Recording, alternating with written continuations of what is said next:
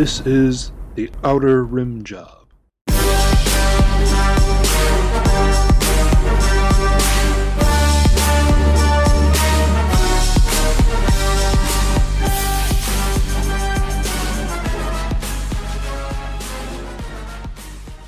Hey guys, we are back.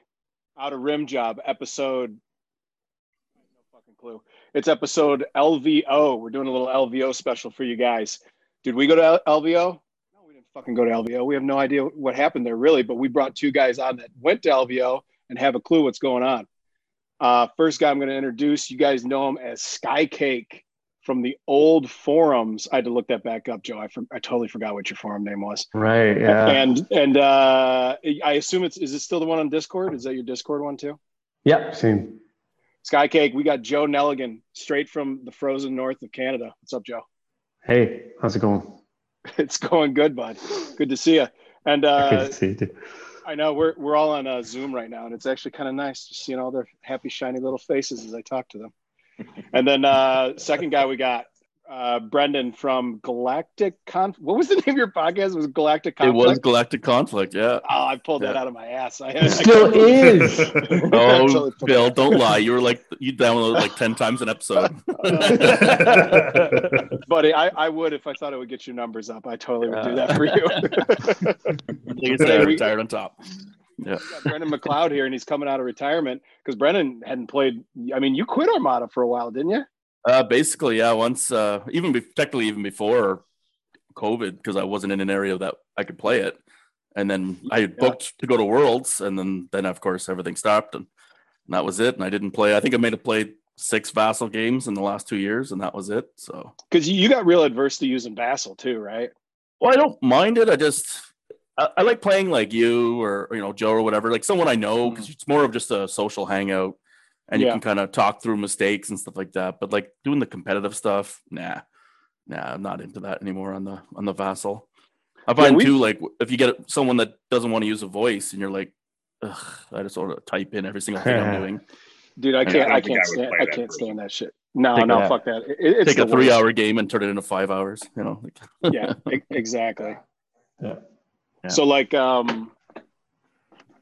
is that? Sorry, just got a text. All right, so break. You came back. LVO was your first thing. We're gonna start with you, Brendan, since I got you on the line here. Joe, start thinking about what you want to say. Get things loaded in that fucking Canadian brain ears. Joe said he's been drinking since 10 a.m., so we're gonna see how he does. Yeah, I've been drinking, so I don't know. I got a whole bowl of like refreshments here. Oh hell yeah! Ready to go. Let's do this. Attaboy. All right, Brendan. So you came back out of retirement, like. Yeah, Joe actually convinced me to go to LVO when it was coming up, and then I almost missed the ticket sales there because they went really quick. And then I just happened to be checking it every few days, and one day there was some tickets available, so I bought a ticket. And I think even by the end of it, there was still one spot, but we did have a full 40 for the actual day. Derek Karnek did a great job out of his own pocket, did the prize support because they didn't get any of the money that we pay to buy the tickets. And nor did Atomic Mass Games contribute anything. So we're not surprised. But anyways, he ran a great tournament. Like he didn't have a table. If he didn't have his own computer, they didn't have that. They didn't give him a printer. Like it was terrible frontline games. But the actual tournament itself was awesome. There was 2 days. We had the day one, which was the Funzy tournament. And then the second day was the first day of the main tournament. I didn't bother doing the Funzy tournament because I got a crappy back, and I was like, no, I'm not going to overdo it by playing 4 rounds in the first day. Yeah. So I also took a list with no squadrons because I find the fiddliness of the squadrons bending over the table for a long tournament just starts to add up. Yeah, for sure. Let me interject real quick here before you continue. So where did you guys get the play mats from? I think they had them because they had enough for like Legion. I mean, there was the gigantic room for Warhammer with all their mats. So Frontline, they're out of Vegas, and there actually is a good sized Armada community at the store that they come out of. So they had those mats, I think, already just available because I don't think Derek brought them with him. He just brought all the prize support that was provided by Admiral Tater. Are you guys talking about like the Bespin mats? Well, there was ones that were made. Squadrons. Yeah, those are awesome. Like like the actual Wade Peach who used to do all the organized play for or organized plays prize support for FFG was contracted by the Fly Casual podcast for X-Wing and through Frontline Gaming, and for the Lone Star Open they had half of the mat, which was like an MC-75 or something like that, flying through Bespin's cloudy space, and then for LVO they did the other half of the map, and then for Armada they put them together. And so, but they didn't have those on the tables for us. They were a pre-order item, and they went. And then I heard there was some issues with contracts and stuff like that. So I don't know if they even arrived or not, because I never saw anyone with one. So, yeah. So this is not a ringing endorsement to me. I mean, if you guys listen to the podcast recently, I think AMG is a shit company at this point, and I think they're fucking amateur hour. Yeah. And this is not a good indicator on their interest in Armada or anything going forward, because I know they did stuff for Legion. Well, they didn't provide any support to. Well, I shouldn't say that. Apparently, none of these events were official. Like the X-Wing is run by the Fly Casual guys and stuff like that. However, I listened to the Fly Casual podcast for X-Wing, and they did get a bunch of stuff from, and it was old like tournament kits and stuff like that. But they got something to hand out. I'm pretty sure Legion did as well. Yeah, and I don't think we did, because everything we got for prize support was brand new stuff from Admiral Tater's store. So they didn't have anything old hanging out in the warehouse. Well, we're at I don't know. Like, do they even own the warehouse anymore? Because the old guy that used to own FFG bought the old building. Huh. He owns the gaming center now in Minnesota. No shit. Yeah. So I guess like he actually has another company doing board games. And I guess on like Friday nights, you can go there and get a demo by him.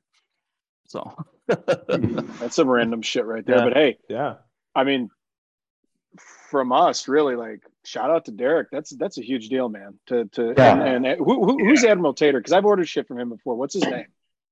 Garrett Vance. Garrett Vance, yes.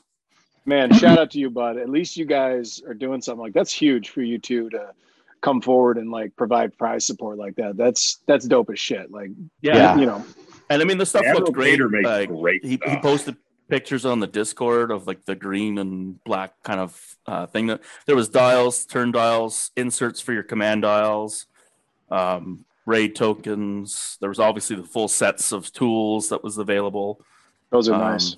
Yeah, I think there was like 4 sets of tools, and then one set that had the complete tray system that he's built for carrying Armada at a tournament. And a lot of the guys were there, actually, were some of the guys that do the other YouTube channels, like, was it Ion Podcast? I think Downsize It was there. Downsize It, and some other one. They're do a blog or something like that, but because there's guys wearing shirts and stuff like that. So there was a lot of guys, and they were all sporting Admiral Tater stuff too. So as was I. So yeah. Great. And just for anybody listening, like that's going to be it going forward, guys. Like, I mean, I've told you, I don't believe AMG is going to put much effort into Armada going forward. They might do some stuff. I mean, I would love if they did, but like this might be what it looks like going forward. But as long as we got guys in the community, they are supporting Adepticon.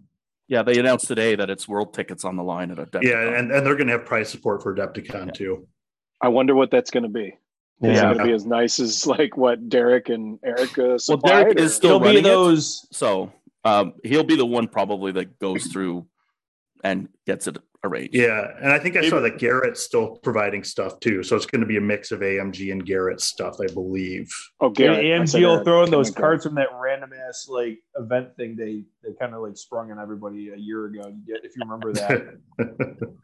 Oh, those that nobody participates in. Yeah. Hey, play 3 games by tomorrow. Yeah. It's Friday. Play 3 games by tomorrow. Yeah. Go for it. And then using rules that clearly you don't understand how Armada works, or Legion, or even X-Wing. Any of them, like they're all just like disjointed, and it doesn't make any sense. Yeah. No, I think to be honest, I mean, like if you got 3 brand new games dumped in your lap, you're gonna focus on the one game that the most people, which is X-Wing, and then probably the second most game is probably Legion. So that's probably, and that's also like they have not released anything of their own design as of right now. They're still putting out stuff that was play tested under FFG, whereas Armada, as we all know here, the playtest cycle had ended about 6 months before the announcement had even began. We were probably due to start one soon. but that was it. Like done. Yeah. And like I'm all on board for shitting on AMG when it comes to how they've treated Armada, but they did do the two guys, Schick and Plummer, did an interview with the Fly Better podcast guys a few weeks ago. And they're definitely pretty plugged into X-Wing at this point. So, you know, that seems to be what they're focusing on. Yeah. Yeah. For sure. I also heard some care.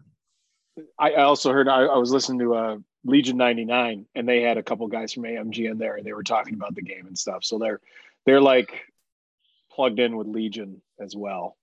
But well, maybe we should reach out too. I mean, who are we going to talk to, and what are they going to talk about? Like I don't know. Can they spell Armada? I don't know. I really don't. Are we going to do more than just kind of shit on them than for like however long they put up with us for the 5 minutes? I lost more respect for them. Let's take a good hour to shit on AMG. I lost all and my then respect for them. if they don't want to like support Armada, I mean, it's their fault. Yeah. When they kept Luke Eddy as the only person from FFG, and that's only because there was a current playtest cycle in process. And literally a week after that playtest cycle ended, they fucking terminated and didn't bring him over after even though they said they were going to. Like, I don't, as much as I want them to be successful with the games, I don't have a lot of respect for them, or at least their business model of how they're running the company. No. Yeah. I at this point, I really don't have anything good to say about AMG. And it's weird because the head of studio used to be the head of studio over at AFFG. So these are her friends that she's just like screwing over, or at least people that she worked with. Yeah. Have you guys heard anything about like this new rule change? I think you covered it in your last episode for X-Wing, where they got lots of rule changes. Yeah. It was a key rule change. Like the back and forth. Road. Yeah. Random order after dials. Yeah. It's random. And they've just announced more rules, like how obstacles work, how bumping works. They're basically almost moving into version 3 of the game. So after LVO, like, was anyone pissed about those rule changes? Like, no, the feeling that I got listening to the other podcasts, I listened to a few of them. Mind you, the podcasts are a little bit of fanboyish sometimes, I feel. So they seem to be all on board, and I don't know. I mean, there's going to be people that don't like change, period, right? So. Yeah, there were a lot of initial screeching, but I think guys got used to the idea, and I think that people are seeing it as kind of a mixed bag that they're waiting to pass judgment on until they get the full picture with the scenarios and all that. I also think that just by the fact that they want to play competitive, and they don't really have a decision in it. It's not like AMG is going to change their mind. They've decided, and it's what it's going to be. So either keep playing or quit. Yeah, cool. So anyway, go ahead, Dave. Sorry, go ahead, Bill. I was just going to say, was there a big turnout for X-Wing at LVO? They actually had 90 people drop prior to attending the tournament. Holy fuck! Wow. What? It was over 90 showed people. Up. I was actually a lot of people. I mean, they had I think they had space for 100 each day. Like they had a lot of space. And a lot of people just either for COVID reasons or travel reasons or whatever didn't even show up. So, I mean, like last year for LVO, I mean, I bought tickets as soon as they went on sale, and then I never even really seriously considered going because it just never materialized, right? So I can understand people probably did that, but yeah, like we were surprised. Like on our day 2, we were in the 3rd round. I looked over, and there was only like the top table left at X-Wing. Everybody, all the tables were gone, and this is like 3 PM. We're like, I know they're in the cut, but still, like, what? Like, where'd they go? And then they were gone. Wow. And that was it. Then they were playing Secret Hitler. I saw that at the Michigan GT. There was 8 people there for X-Wing. Now, I think part of that is that the Detroit X-Wing scene has kind of died off, just in general. No, they did have more players than we do. But we were at our max, and our max showed up. So I don't think what we saw at the Michigan GT was really representative of the X-Wing community at large. I don't think it is either. I think you're right. I think but I do think it's representative of the Michigan X-Wing community. Yeah, for sure. All right, well, let's digress. Yeah, that was my fault. I got us off on this. So let's go back. So Brendan, go through your list. Tell us what you brought. Give us an overview of your games. Let's go. All right. Like I said, I didn't want to bring Squadron, so I was like, well, what's poison in the meta right now? So I'm like, double onager.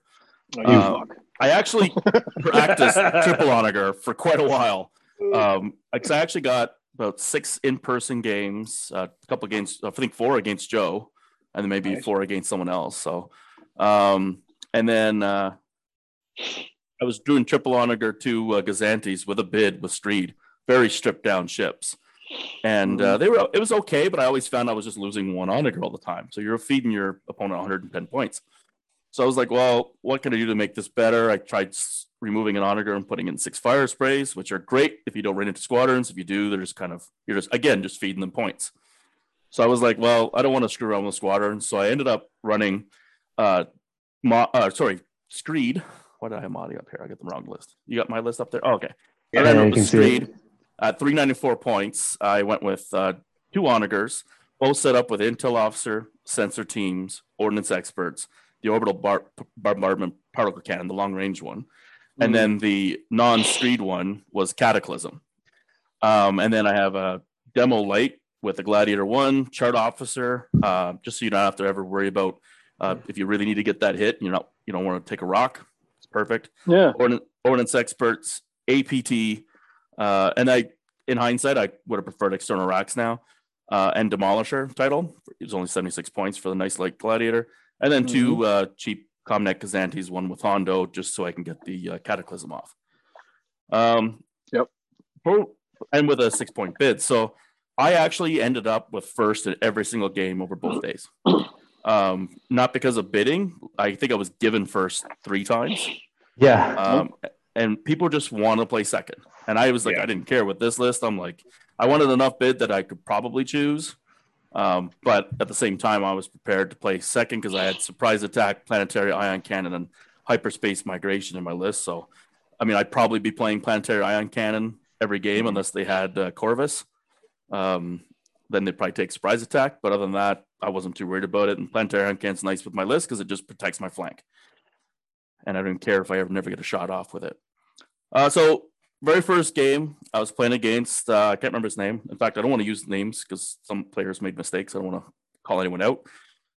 And he was running double MC-80 and a flotilla. And it was Akbar. So this was, they weren't very tanky. They were one was command and one was the assault. Yeah. And he put, I think he had ECM on both.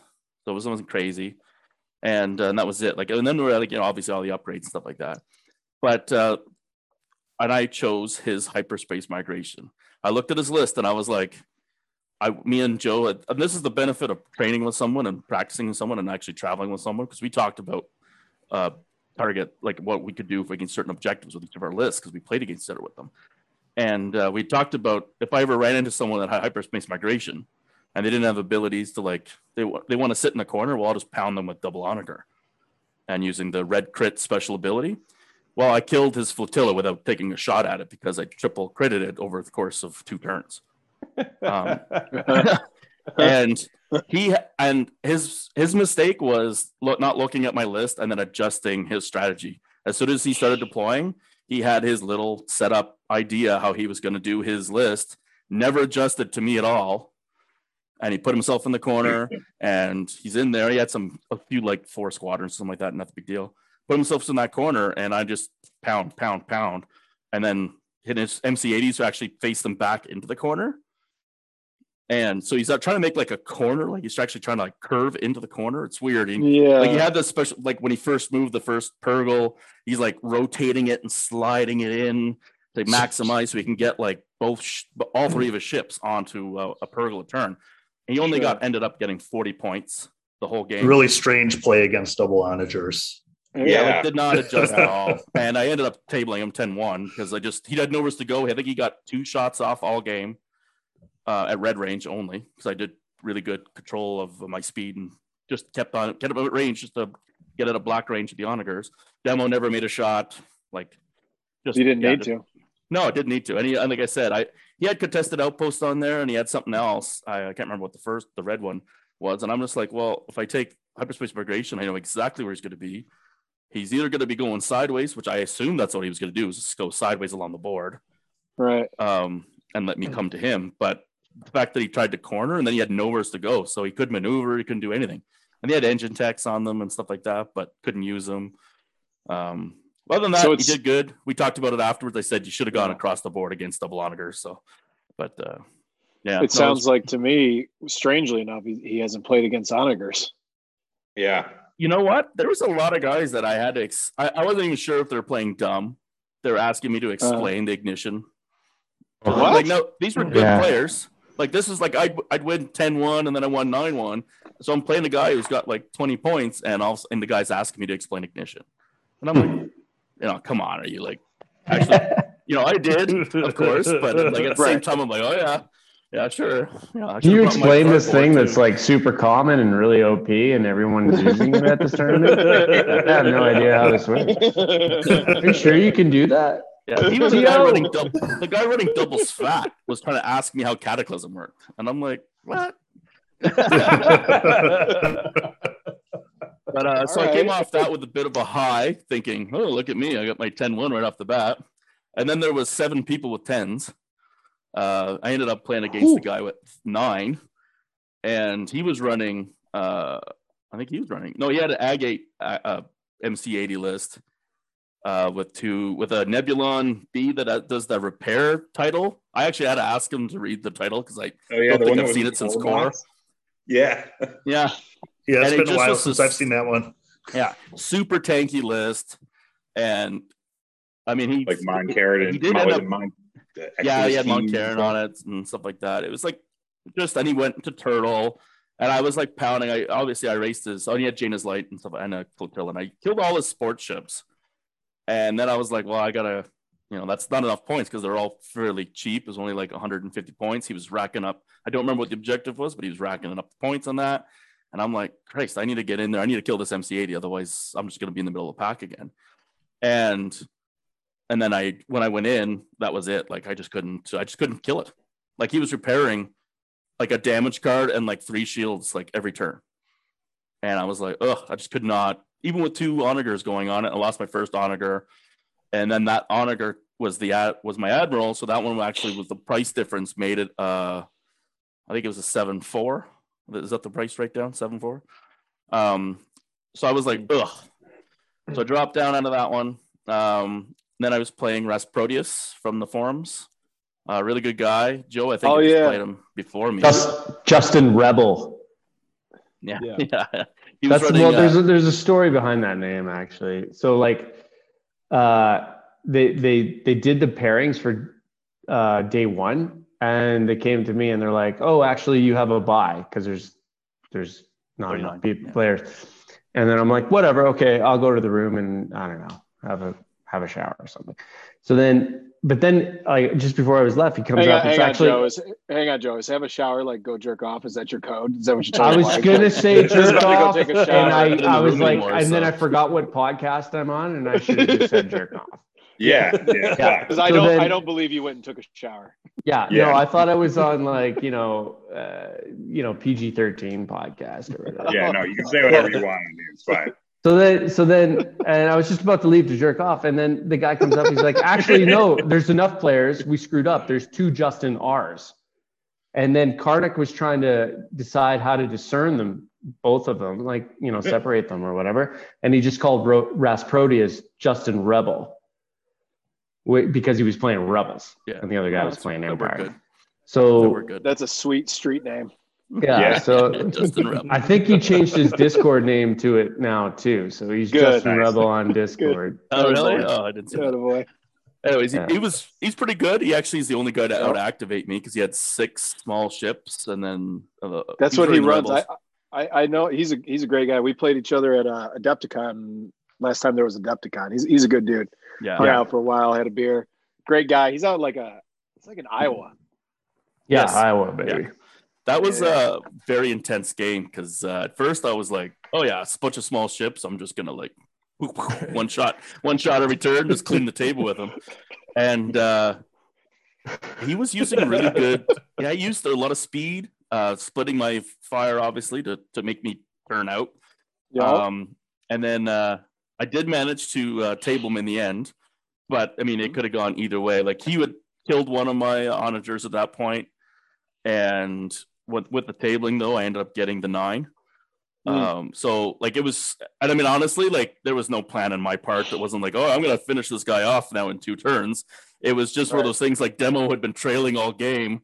And all of a sudden I'm like, oh, I can come in and hit you with Demo. And then the beginning of the next turn, double tap that last ship off the board and I get the table. Because all he had left was like a flotilla and all the squadrons. And I was like, oh, because the squadrons were going to chew up my last, my other onager. And I was like, oh, perfect. So that's just the only reason I ended up beating him.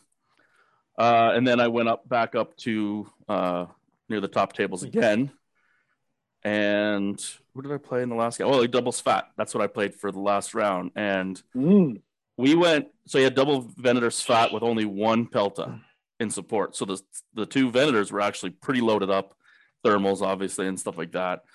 And I was like, oh, chewing through, I know I've taken out 1 before, but chewing through 2, I'm like, I need a good score on this game in order to keep going. Was it Luminara? No, no, it's probably Tarkin. You kind of hear Tarkin, yeah. Tarkin. Oh, that's right. Tarkin's the stat commander. And he had so much token manipulation. There was like the different clone officers, the named ones that like do different things. That I got to the point where I literally said to him, like, you could just be cheating all you want. I'm not paying attention anymore. Because at the end of the status phase, he'd be like doing this, boom, boom, boom, boom. And it was just like 5 or 6 things were moving around. And then we'd start, like, literally my list is so simple. It was like Hondo at the beginning of the game, yes or no. After that, I just had to remember Intel Officer. Yeah. I did not want brain drain, and I didn't have it. But he was like going through this, and then he'd like, and at the beginning of the turn, he's like, okay, now I got to do Tarkin. I got to do, and he's going on again with things. And I'm just like, you have IFF every turn? Is that what is going on? Okay, good. And, and you'll always have your Svats to refresh. And and that was fine. And so we ended up just slogging it out. I think he ended up with his Pelta still alive, and I had my Demo still alive. And they're just too far apart to chase each other down. And so it ended up being a 6-5 for me. And we played Advanced Gunnery. Now we did play it. I had not played Advanced Gunnery as the first player in probably 4 years. And both of us forgot that the first player can only target 2 separate arcs. But it did make a difference because we both talked about it the next game, like the next day. He came up to me, he's like, mentioned it. I'm like, oh, I didn't even know. And he goes, yeah, but he says it doesn't really matter because the front arc of your onager is only 4 dice. And your Demo was right there to take it out anyways, and which it did anyway. So it wouldn't have mattered, like, in the long run. So, but it was just a note for people. Like, sometimes, like, even those old objectives from core set, haven't played them in forever, you screw them up. And then, so that was my last day. That was the last game, and I ended at 23 points, I think, 23 points at the end of it, which was more than enough. I think I was in a 6-way tie for 3rd or something like that. It was crazy. And there we go. We got. I was in 6th. There's a whole bunch of us who were sitting at 29. My MOV wasn't the best because of that 1 loss. But other than that, I felt really good going into day 2. All right, let's pause here. So let's leave you off at day 2. Let's jump to Joe. Joe, give us your day 1. Okay, so can you bring up my list on there? Yeah, I'm giving orders. I'm like, this is my podcast now. Joe's producer. Well, can you? I don't even know what my list was. Shit, was I running? You just had it. I think I had. No, I know what my list is. CIS, nice. Yeah, baby. Come on, Alpha, you got this. Yeah, there he is. He's right there. Yeah, there. I just want to add one more thing. Honestly, like, there was nobody I played in either day that was an easy win. It was just that very first game where the guy didn't adjust for the double onagers, and even then, it was still a tough game. Like, and the scores, like, you'll get to see this more in day 2, especially when now it's like the top 16. Like, the scores don't reflect the strengths of some of the games that are played. That game against Proteus, he could have tabled me. Like, it was that close, and I mean, he gets a 2 out of it, and I get a 9. Like, so yeah. No, Justin's very good. I could see that happening. Mm-hmm. All right, Joe, here's your list. Yeah. So I'll just go through the list really quickly. This is something I put together after seeing a post on the Armada Discord about a double recusant fleet. it didn't have TF or some of these other upgrades, but I thought it was interesting that, okay, well, we're going to get a double large in there. We're going to get a hard sell, and then we're going to get some squads. And that, I was trying to get like double large, but I was using like Providence, Recusant, hard sell, and then squads. And that was only because like those were the ships I owned. I didn't have like 2 requisits. I'm not like rich like Brendan. I don't buy like 5 of each expansion. It's called being single. That's not being rich. It's called being single, no kids. I got 3 Star Destroyers, and I just paint them differently. And then depending on which mood I have, I'll fly one of them. Yeah, it's like did have 2 of my onagers custom painted for custom painted onagers, right? So I just that's interesting. Okay, I'll just go into the fleet builder and start tinkering around, and then I just came up with this list, and I was like, man, is TF any good? And this for me, like TF, when I was reading them on the card, I'm like, man, I really don't think these is that good. But like it's one of those things where in your head, it's way different than when it's on the table. So you know what, Joe? Real quick. I'm just looking forward. All this going in my head right now. I'm listening to what you're saying, but I'm just thinking like, I can't wait till Dane tells you how Martuk would have been better for you at the end of this. Yeah, I wanted to bring that up because we kind of talked about. And I was planning on taking a Martuk list. And I'm on Dane's team on this one. Well, Joe ran Martuk for days though. That's what we practiced with Martuk. I practiced Martuk with Brendan, and the thing is, like, just before we left, I was like, Brendan, can we do one more match? He was busy for some reason, but I wanted to run this list and see how it kind of ran, and so instead I ran it in the fun tournament. And long story short, I won the fun tournament, and it wasn't really due to the list. Everyone was having fun there, and I don't know, I just had a really good run. You can have fun and win at the same time. It's okay. Mm-hmm. Yeah, I mean, yeah. So then, like after playing it for 3 rounds in the fun tournament, I just kind of felt like, oh, actually, this is like a decent list. There's no reason I couldn't run it tomorrow. And I kind of liked the way the cards interacted and added dice. It was really fun and kind of interesting. And back to TF, like he definitely plays better on the table than you would think he plays in your head. Yeah. I had we'll talk about that later. Experience with him, but yeah, we'll come back. Really, I was gonna say that Dane's biting his tongue right now, but he's not. Yeah, maybe it was because of the double recusant. It just always, like, if I wanted to be 2 rocket troopers, something was like always usually in range, and even if it wasn't, it had a raid token on it from some other thing, B2 rocket troopering it.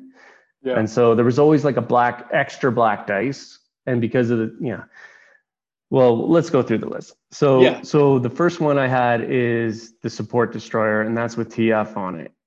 And the title is Nova Defiant. Now, if you have 1 recusant, you should just have Patriot Fist, 100%. Yeah. I don't care what the list is.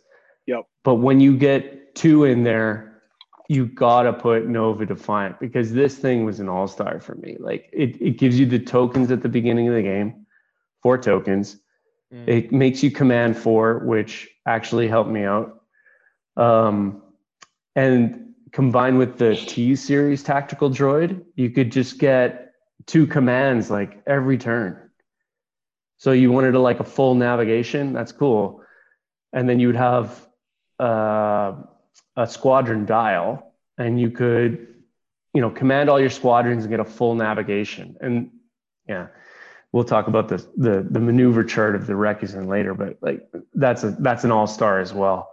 Yeah. And then of course, like TF, you got to have like B2 rocket troopers on every offensive retrofit. It's not even a question. And then I put Flag Bridge on this thing because I wanted to have Jedi Hostage. And that actually acted as a defensive retrofit, because people didn't want to shoot me, because as soon as they did, they would have to get a raid token. And they knew, okay, shit, then I'm taking an extra black dice. And with those APTs, like, do I want to really do that, right?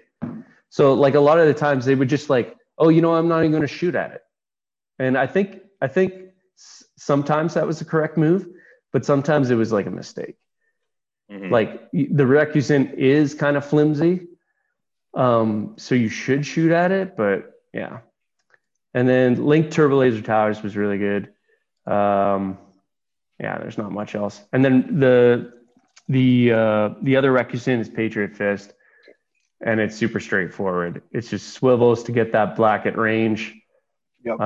Assault proton torpedoes and ordnance experts to fish for it. Shumai to like help you on a couple of rounds and fish for those acts and get those crits. And then hard sell Tix is amazing. Mm-hmm. Especially, you know, like if you were just going to do one command on that ship, no matter if it's 3 command or 1 command, you're like, Tix is the play because you always get a free token no matter what. And of your choosing. And it can be, you know, it's like flexibility in Armada is very strong. And then I put 4 vultures and 4 hyenas. And the hyenas I really like. They're like 1.5 average damage. And even against PDIC, they can be pretty good because they can only affect 1 dice. So if you have like a crit and a crit, what are they going to do? Reroll one of the crits? Big deal. And it might even turn out to be a double. So it's like, do you really want to reroll it? And several times people were re-rolling hits and they turned into doubles. So I'm like, whatever. And the vultures are actually, in my opinion, better than tri-fighters because they just do more damage and they put more pressure on the tokens because they're doing damage. Whereas the tri-fighters, a lot of their dice just whiff. You know, they got like 2 blues and a red, and you add what are you going to do? Add a blue for AI? It's not very good. It's better like if you're trying to go against maybe scatter aces, but even then it's just like, I'd rather have the blacks and put the pressure on the scatter. Were you commanding these squads? Oh yeah. Yeah. Oh yeah, for sure. And even with the hard sell, I would just like, okay, fine. It's two squadrons with the hard sell, but you know, that's good enough for me. Okay. The support destroyer could, because Nova Defiant would give you a squadron token. The first time I used a squadron command on Nova would give me 4 right there. And then I would use maybe 2 with the battle refit. And then I would command with Patriot Fist 2 more, or even 3 sometimes if I had a token on him. So yeah, I was always commanding. Yeah, I'm a big fan of the Nova Defiant carrier. I've run that a couple times with the B2s, and it's a really cool combo. Works really well. Yeah. Yeah, right. It worked. All right, your and first then I game. took surprise attack, obviously, because... Oh, you're objective. Okay, sorry, sorry, go ahead.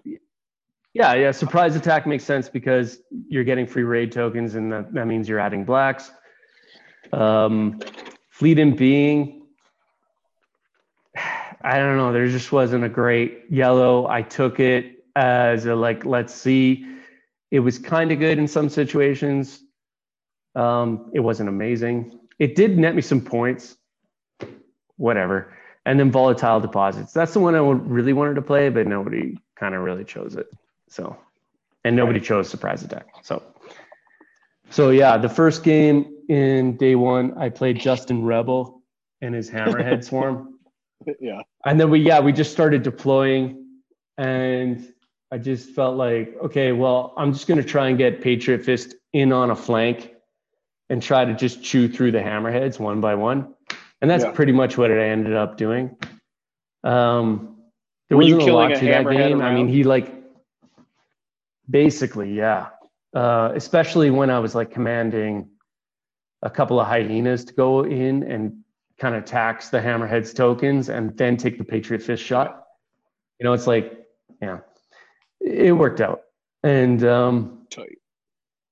like, he did some interesting things. He like started at speed 3, then he used Leia to slow down to speed 1, and he had QB quad battery turrets on every single hammerhead, I think. And he would just like, so then it's like, oh, you jump in, you think I'm coming at you, and then you try to like speed up to engage, and then all of a sudden I slow down, and then you're taking the blue dice, the extra blue dice. But wait, like Justin was running Leia. Yeah, Leia. Yeah. He was just trying to be cute, I think. Like, well, it made Lost a sense bet, because something, like he would, you know, they're the command one. So as soon as they're in range, you're just like, cool, I'll just concentrate fire and I'll get a reroll on that. And plus the QBTs, because you're going faster than me. It really adds up. And did he have Organa or did he have, no, he had Task Force Antilles to mitigate damage. yeah. Didn't really help him. No, and I didn't find Leah helped him with me either, because basically he was so far away, he'd just be navigating. He was already at max speed. So unless he wanted to slow down, the extra token that you get from Leia wasn't helping him. So yeah. So I was able to like react pretty well with T-Series Tactical Droid and keep my flagship kind of like the same speed and out of range of most shit. And then with the Patriot Fist kind of in the flank, just chewing through things. And then, you know, our squad's going at it together. I think I pulled out a 6-5 win there. Yeah, it was pretty tough to get a huge win off of them for my list. Yeah, that was the first game. Second game, I think I played Downsize It, which he has a YouTube channel. He posts videos on there. Pretty cool. And he had ISD2, 2 Raiders, so like 3 TIE Defenders. He had Jendon and Merrick as well. Well, sure. And yeah, and then he was first player. He picked my fleet and being, and then the way he deployed, I was just like, okay, well, I'll get Patriot Fist in the flank again and take out the Raiders, and then we'll go after his ISD. And that's basically what happened.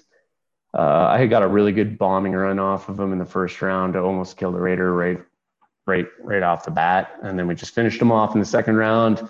By the third round, the second Raider was dead, and we were engaging the ISD, and then the ISD I think fell, and it was like a 10-1. Nice. And then it was whatever.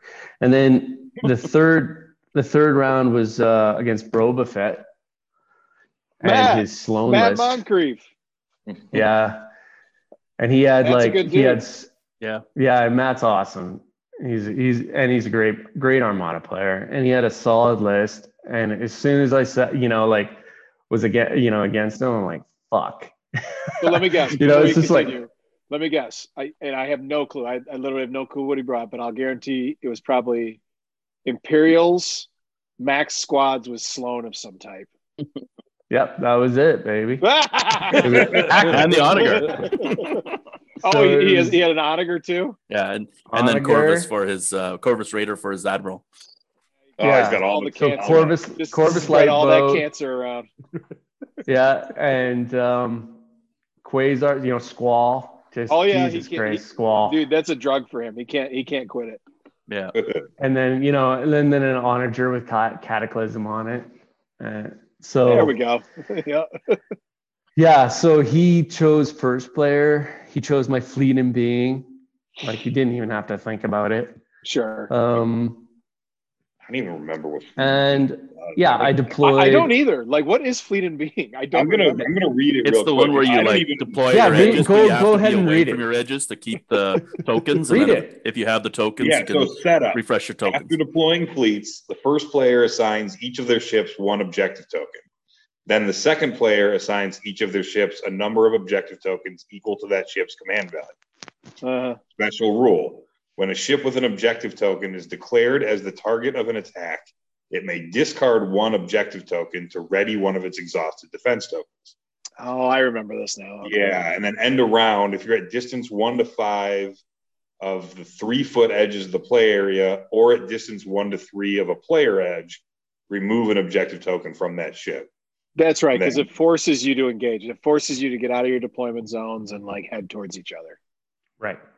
Right, and that gives you some extra survivability. That is probably a good choice for the with the Requisite, being they've got 1 of each defense token, and I could see why you took it now. Yeah, exactly. So the theory was, especially against Sloan, right? They're gonna get an ACK. They're gonna spend your brace. Yep. Okay. Then the next time they attack, you're going to discard an objective token, refresh the brace. Yeah. And then, so even if they get an ack, they're back to square one, right? And so I was actually like excited to play against Brovit because, especially when he took the Fleet and Being, I'm like, okay, well, we'll see if this is any good against Sloan because I hadn't even tried it. Yeah. So we deployed. He started bombing a ship. He started bombing Patriot Fist, and he just kept getting damage, not accuracies, but damage. Like, so it was kind of unlucky for me. So, like I would take the damage, but refresh a token. So that was okay. Or I would redirect a damage and then the next attack, refresh that token. But I would rather he got accuracies, right? And then I could just, and then I wouldn't take any damage and I wouldn't lose any tokens. So it was kind of unlucky. He played a good game. He ran away. He was really well positioned to like kite with his Quasar. And because I couldn't get the Quasar, I just had to focus on other things. I think he destroyed Patriot Fist. I destroyed the Onager. We destroyed each other's squadrons. And long story short, it was a 6-5 for him. 6-5 win. Okay. So I was like, you know what? Against Sloaninger, pulling away with a 6-5 loss, like, that's okay. I can take that. Mm-hmm. And then the next game, the last game of the first day was against Sam, a.k.a. Sam. Sam Simon on the forums. A.k.a. looking for group. And he had looking for game. Had his double interdictor, Onager, Gazanti list. No squads. And I was going through his list, and I was like, okay, you know, this is kind of notorious. You're in the Vassal World Cup. It's all the mines, you know. Yeah, it's all mines. You get screwed around with the grab shift rear out and the grab wells speeding you down to 0. And for some reason, my brain said, I think you can get out a surprise attack. We literally talked the night before. Don't take surprise attack. And Brendan was playing at a table next to me. And as soon as he saw the setup and I said, yeah, I took surprise attack, he was like, what the fuck are you doing? Like, you traveled all this way. You're going to get like, you're not even going to make the cut. You're going to get destroyed. I'm like, I think I got this, man. Don't tell me the odds. So yeah, I set up. So prelude to that, Sam had just played a game where somebody actually got out of the surprise attack, and I actually saw that game a little bit, and I was kind of emboldened a little bit by that. And I thought because I have T-Series tactical droid on my flagship, I'll be able to like, and Nova Defiant, I'll be able to use Nova Defiant's nav token to discard the nav raid. Then I'll use T-Series tactical droid to go to like speed 2 and I'll be out of there. And I didn't calculate the grab well. I'm only going to be able to get up to speed 1. And then he made a mistake the previous game setting up his asteroids and everything. And he had learned that lesson. And so he set up the asteroids like perfectly against me. And no matter which way I deployed, I was just going to be dead. So I deployed as best as I could. I got up to speed 1. I maneuvered. I hit 4 mines and an asteroid. Oh, and Jesus Christ. With an eight hull ship. And he just started rolling the fucking blue dice. I'm like, here you go. Like, watch this, But I was praying for like, okay, come on, Axe. Come on.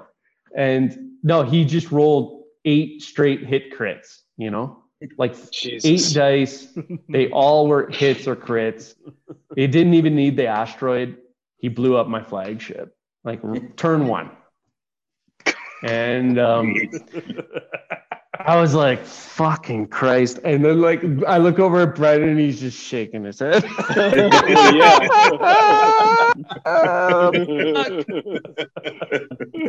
And I was like, you know what? Fuck you. I'm going to blow up your Onager. I don't give a shit. I don't need the flagship. And so like I don't have TF ability. Like I can give him raid tokens, but it doesn't really mean much. And but I just started hacking away. So I was already at an 8-3 loss because I lost my flagship. And I actually did end up taking down the Onager and managed a 7-4 loss, which was not so bad. And it was actually a good thing that I did that because I hit 15th place just to make the cut. Yeah. Nice. And there was a guy that dropped, like he was number 2 and like he dropped for some reason. Like he didn't want to come play the next day. He's like, oh, I thought it was just today. And he quit. This guy was cleaning up and he's like, oh, I thought it was just today. Oh, okay. Well, I'm dropped. He didn't even, he wasn't even there for his last game because he was playing Paul. I can't remember what's his, I think he just goes by Paul on the forums, doesn't he? Usually plays the all ship double ISD list and stuff like that. And like Paul was all set up and like round 4 was starting and this guy was, they're on the number 3 table and no sign of him. And like a good half hour went by and then the guy like showed up. He's like, oh, I didn't even know there was a 4th round. Like, and then he beats Paul. he was like awesome at Armada. And then he also like just didn't show up and dropped from the second day. Yeah, it was weird. Okay. All right. So we've seen, we've heard from Joe and Brendan about the first day. They both made the cut. So let's go to day 2. But before we do that, Joe, I want to talk to you about Sam's list. So like, what should you have done? Not pick surprise attack. Yeah, no shit. But like, what? You can pick surprise attack if you can somehow get to speed 2 out of the speed 0 grab wells. Yeah, or Corvus. Right. Or so if you can get to speed 2, you're only and you have a high haul. You're only going to take so many mines, and then you're going to get out, and then you can spend 3 turns discarding the raid, and then after that, there's no advantage for him. Other than that, if you can't do that, you've probably got to pick Doom Station, because if you pick Abandoned Mining Facilities, he's just going to sit there and harvest tokens. He's going to get a sick amount of tokens. You're not ever going to recover from that. So you go Doom Station, and then good luck, because he's got mines floating around. He's put some on obstacles. They get sucked into the rift, so he can move them like as he chooses. And he's collecting all these points. He's got the grab shift reroute at the beginning. So I would have liked to play that objective against him. I haven't. There's probably someone who can answer a little bit better, but I think that's the only objective you can take. The other way is you outbid him and you make him go first. Yeah. And then I think you're at a very huge advantage.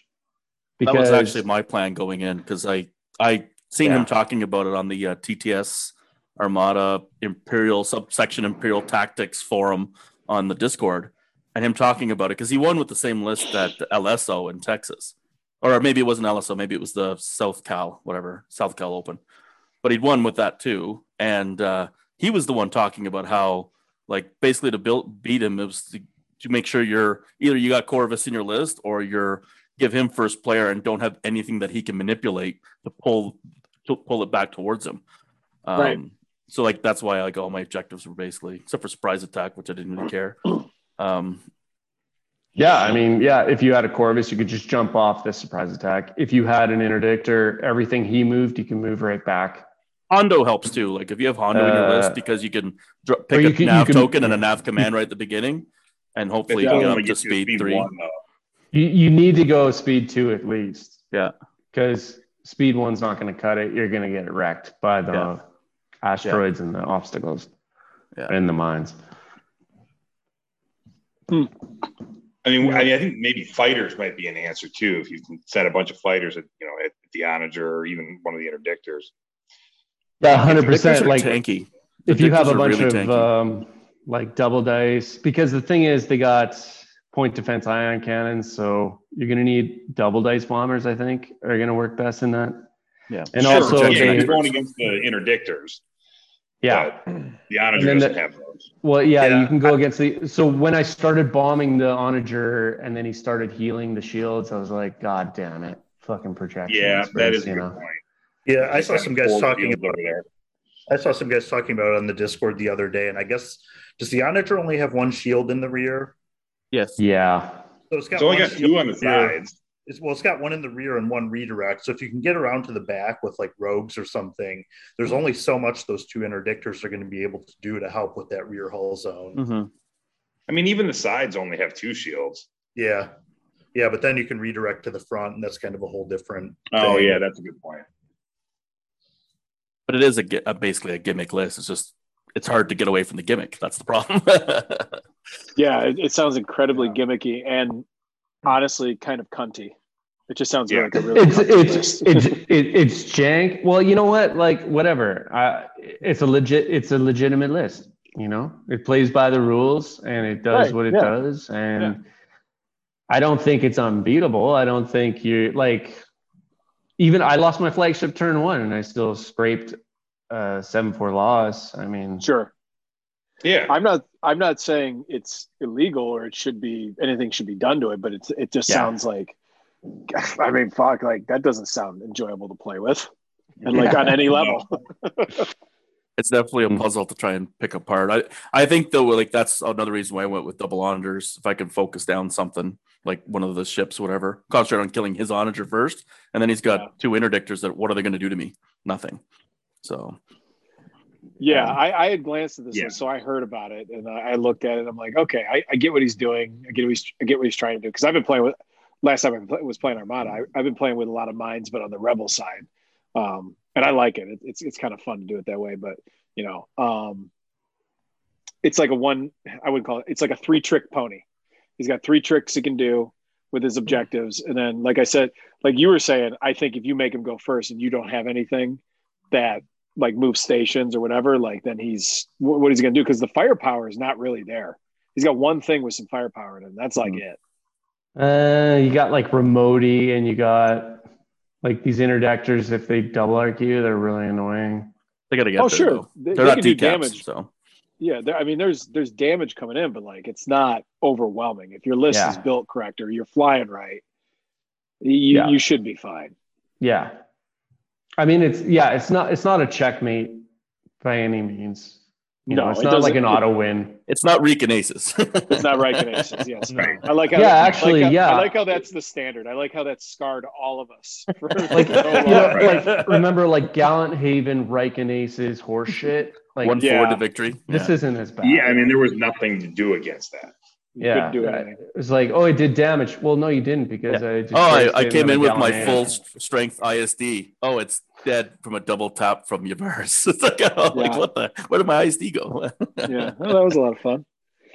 All right, so back to the tournament. All right, we got Joe's first day. We got Brendan's first day. We're going to day 2. Yeah, Brendan, let's go. Might as well start with the embarrassing first. So I pulled Boba Fett right away at the first round, and I was like, the only thing I was worried about was a heavy Sloan list or a heavy Rogue list, and of course I get the heavy Sloan list, and I know Boba's a good player, and I'm like, ugh. So looking at his objectives, because me and Joe had talked about like he didn't know his objectives, but we talked about like facing his list, what I should do and stuff like that, and I knew the key was killing the Quasar, right? Get rid of the Quasar. All the squad is just sitting there. Yeah, he'll occasionally get Jendon and Marek into a position, and his Tel Trevera was his only rogue. But for the most part, like my ships will be much more fine. And I looked at his objectives, and in hindsight, I probably should have taken Most Wanted because that would have been better for me. But I was thinking, oh, he'll pick my Screed, he'll focus that down and give him an extra 90 points, right? And then I'm like, well, I'm gonna go with Rift Ambush, and big mistake. He basically has the standard setup where he basically covers. I mean, your rocks, like, I spaced my rocks out. I kind of was like, okay, well, he's going to try and have like an area where I have to either shoot through, which nullifies, obstructions, and he'll just kind of go around it because he had engine tech on his onager too, or I have to like figure out something. So I kind of spread my rocks around in my corners, and then when he was doing his thing, he had dust fields basically set up so that I could either set up facing straight into the pile of the board, so it basically took off half the board with the rocks and the dust field, or I could go outside the pile and hope he either tried to face up against me or turn into the rocks and shoot through them, hopefully. Well, he was counting on that. That's how I set up, was into the open. And the way he has the dust field set up, it's basically timed so that his quasar will basically bounce around at speed 3, always be behind the dust clouds. Even the way he gets all the way into your deployment zone in that side of the board, he's still sitting behind a dust cloud. And the onager kind of follows and then turns in once you've committed into his quasar. Yeah.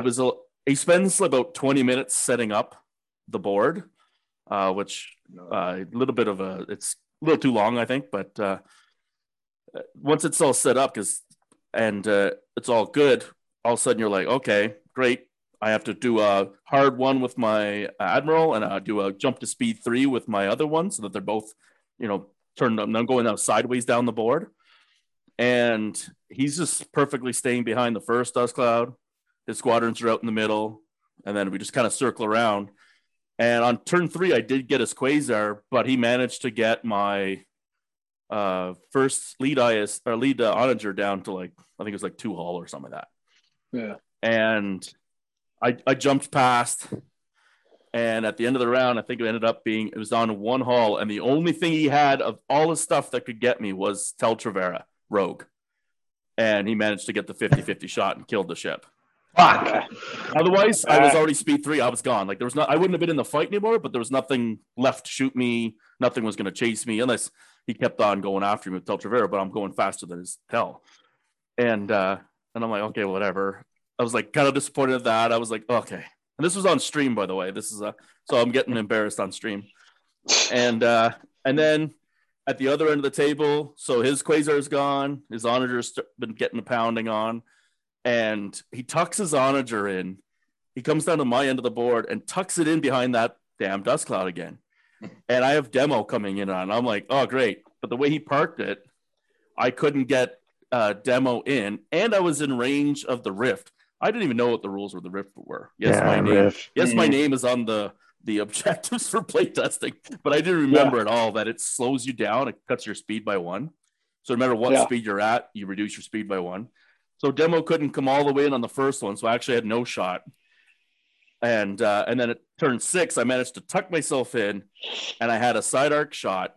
This is for all the money. He had 3 hull left. I have 4 blacks and a concentrate fire. But my screed was dead, and I rolled 4 hits, Ordnance Experts 2 of them, into 3 hits. Oh. And I didn't get APT to proc, and he had enough shields, and it just left them on 1 hull, and that was game. And I'm like, man, that went from me almost tabling him, because that would have been a table, to him winning and him tabling me 10-1. Well, not tabling me, but just having demo was it left in my 2 flotillas, so. It would end up being a 10-1 because both onagers then died to the squadrons. I was like, ugh, it's brutal. So frustrated. Because what are the odds of that many dice and not being able to get a single APT, because that would guarantee into the hull, and then then I only needed 2 after that. But he just had enough that he could mitigate and spread them around, and 1 hull left. I was like, ugh. It's a dice game, bro. That's when that happens on either end. So anyways, so now I'm a little disheartened. I was like, man, I went for the gusto and ran up against the worst list, but whatever. Then I got the bye, which, to be honest, my back was sore. And I was like, you know what? That's not too bad, because someone else decided they got 10-1 as well, and they decided to drop. And I'm like, that's good. It gives me an option just to take a break. And 8 gets me right back in the tournament. So I'm like, okay, I'll take a break. I went back up to the hotel room, did what Joe did, and I'll just Attaboy. Blow off some steam. No, I just didn't. Yeah, recharge those batteries. Yeah, I had lunch, and then I came back down because I could actually go up and Joe, were you on the stream for the second game? I don't think I was in the stream. No, all the second day. No, I watched. So I sat up there, and I'm like, oh, okay, I'll come down. And when I was watching the game, and then I came downstairs, and I'm like, okay, I'm going into round 3, and we both, me and my opponent, he was from one of the. I think it's from Downsized as well or whatever. And we just agreed to have a fun game because really neither one of us were – the prize support below top 4 wasn't the best. So it was just kind of sure. We're just playing not to be last now.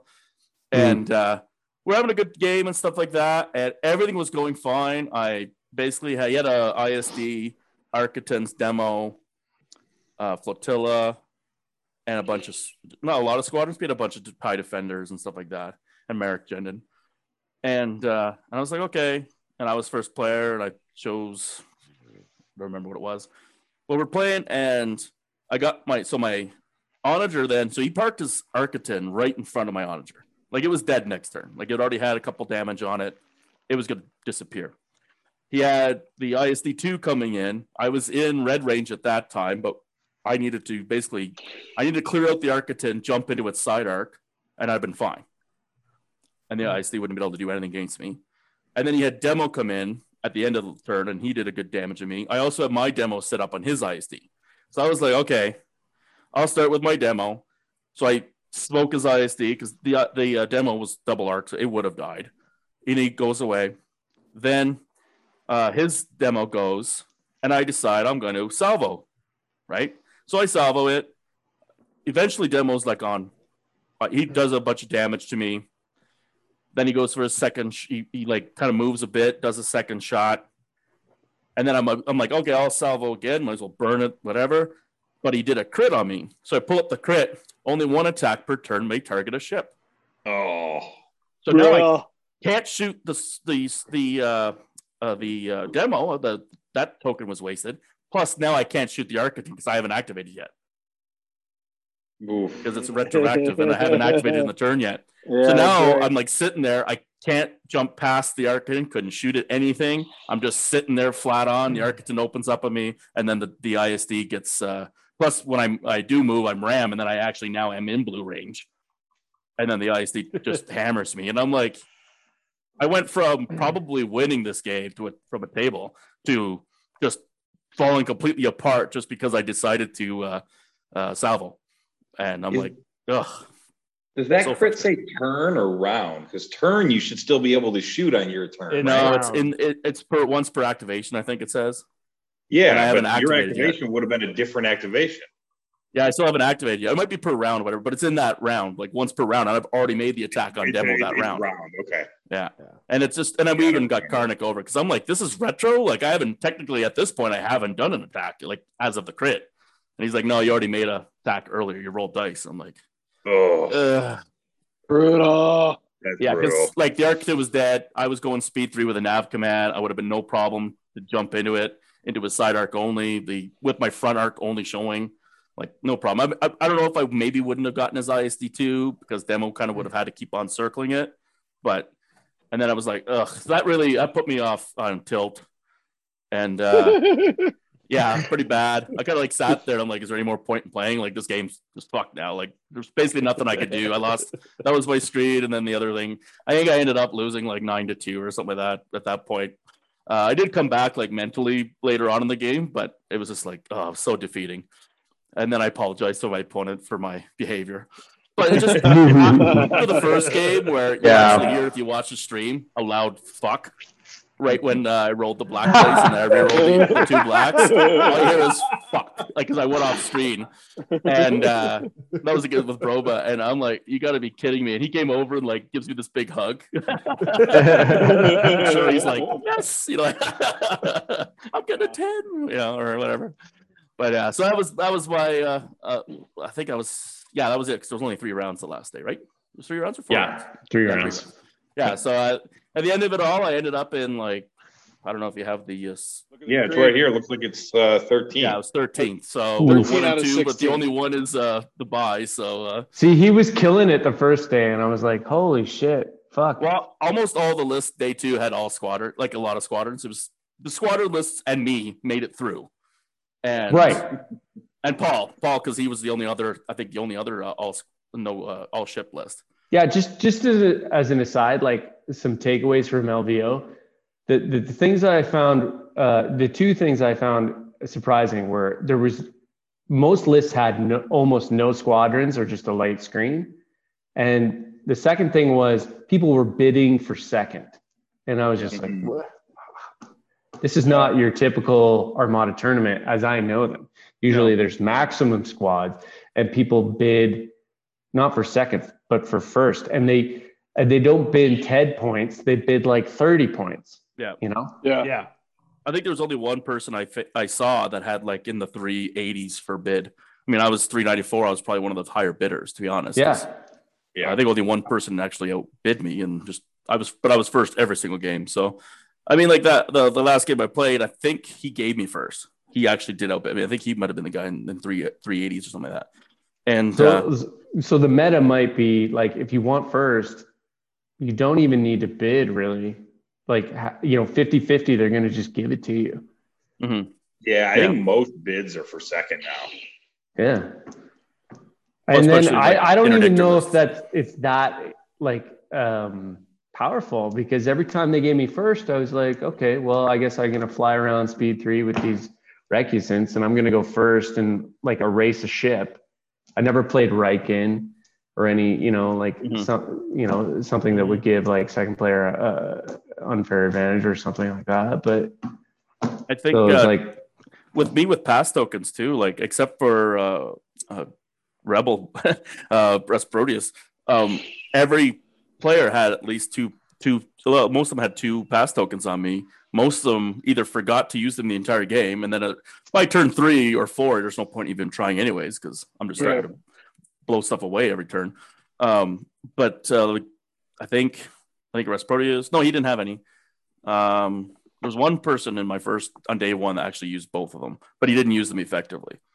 So, because you kind of have to like, okay, this is the turn that Buddy's going to do his positioning, and that's the turn you got to screw him. Because if you wait, then it's too late, and if you do it too early, well, it doesn't impact me at all, because I'm not trying to get that shot this turn. So, right. I even went to speed 0 with my Onager once, just because I knew he used the 2 tokens, and if I did move, then I was out of position. So I just went to speed 0, and then he's like, "Oh, yeah." The Onager wasn't in range of anything, and I could just wait till 5th activation now to even start her up again, because nothing could come near it. So yeah, it was good positioning. So I found that the pass token mechanics are almost pointless. I don't think for an Onager, if you go speed 0 but you're still at extreme range, you're still hitting them and they can't hit you. Like, okay, fine, I'll go 0. Yeah.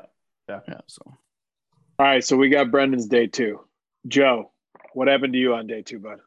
Yeah, that was a good day. I was just feeling it, and nice. I was like, okay, I'm gonna play like best Armada. Like an addendum or like a side is like, I didn't drink much. We drank a lot the first day, and then we were like, okay, I played the For Fun tournament. I was all hungover. I was like, Jesus Christ. And after the For Fun tournament, I was like, I'm going to bed straight away. Like, Brendan, I'm sorry. Like, you want to go out and get hookers? That's fine. I'm fun today. Right.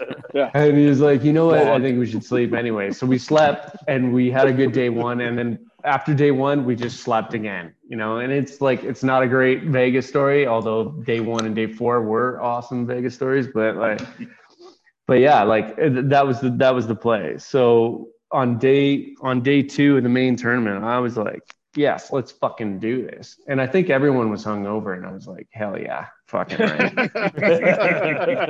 I hope you had a lot of drinks last night.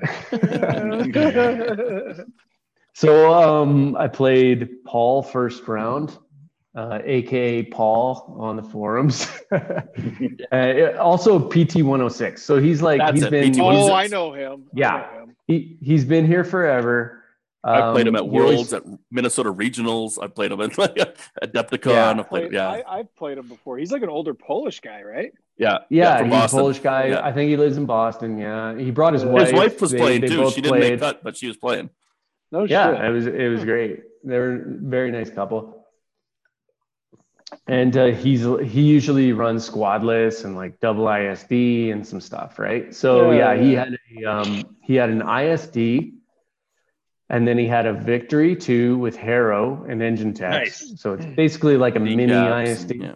Why don't you bring up his list, Alpha? Yeah. Oh, yeah, if you want to pull up his list. Yeah. Paul T, Empire right there. Boom, 8th. Timoshenko, or whatever his name is, Victory Jank. Yeah, Jank. And Nice. yeah, for him it's not jank. You know, for any other player, this is jank. For him, it's like right in his wheelhouse. And he's running it in the knows that Vassal shit. World Cup too. He's been running this shit for 5 years and winning. Yeah. And then that Raider won, and then 2 Gazantes. He wanted to go second, which is another theme of the tournament, hitting for second. And I picked a surprise attack because I just lost from surprise attack, but I didn't think So you wanted to his go back. surprise attack. Yeah, I know. I was like, "Fuck you, tournament! I'm doing surprise attack." And attaboy. yeah, no, it was I started off at speed 2, mines. which is where I wanted to be. Right. There was no mines in his list, and yeah, but like he had a plan. Like wherever I am on that station to start on the surprise attack, he's going to jump that ship and he's going to get it by round 3, like guaranteed. And then he's going to try and fly away and save points. I think that was his plan. That's kind of how he played it. And that's kind of how it worked out. Like I put a bunch of squadrons and shots into the Victory 2 and didn't kill it before it could shoot. So it shot me, and that was the extra damage he needed. Then I landed in the Imperial 2's front arc, and it was like he rolled pretty crappy first roll, and he used Vader to choke out Krennic because he was like close range, couldn't use Krennic anyway. Yeah. And he re-rolled like 4 damage into 12 damage. And it was like, fuck. with accuracies too, right? So, Of course. So I lost my flagship, and I took down the Victory, and then Patriot Fist swung around, took out the Raider, and then so it was just a 6-5 win for me. So like there's this theme for me. Like I go 3-0 in the second day, but they're all small wins.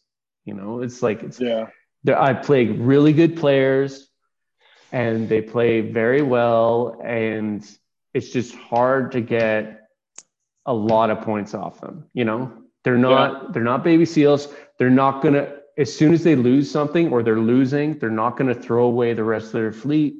They're not gonna fly off the board. They're not gonna do anything stupid, right? Should have played me. That's what I did. I'm all in. God damn it! All in. You want one autograph? I'll give you 2 autographs. There we go. Yeah. Second match is against Nathan. Oh, Trenton. I'm an idiot. It wasn't Nate at all. It was. Is he the guy who took an SSD to one of the Texas tournaments and finished like second last year? Maybe he did. I'm not sure. Yeah. So this was his list, and I was kind of familiar with this layout. It's like, okay, I'm going to, the Peltas have projection experts, and they're going to try and, heal the Venator. And so he's going to try and make the Venator the target, and you're going to like make a mistake by trying to attack it. And then you've wasted 1 or 2 rounds of fire, and you've gotten nowhere. Meanwhile, he's salvoed you and all this shit. And so for the listeners, like, no, quick, I'm not going to do that. Real quick, Joe, for the listeners. So it's a Venator 2 with Luminara. Yeah. I'm not going to go through everything, but it's like a Luminara build. And he's got Acclimator 2 with some shit on it, 2 Pelta projections, axe and kickback for his squads.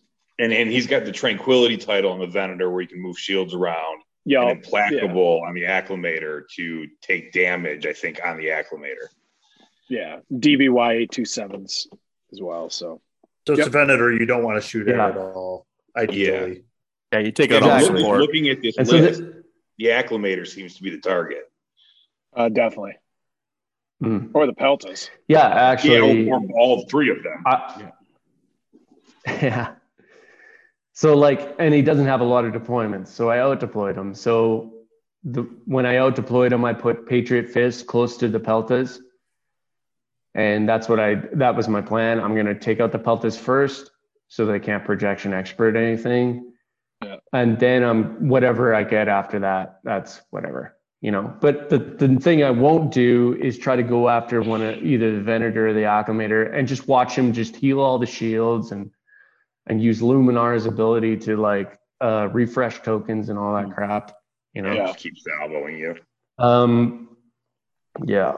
So that's what I did. I took out Pelta after Pelta. I think Did he kill anything? Maybe he killed Patriot Fist after a while. I can't remember, but it was a 7-4 win for me. I chose his contested outpost. He made me go second. He got a bunch of tokens, which saved him like a larger loss, but I didn't want to take Most Wanted. I didn't want to take Infested Fields because they would just move stuff in front of my ships. That doesn't work out. Yeah. And that was that game. Game 3. Game 3. Okay, so then I faced Boba Fett again.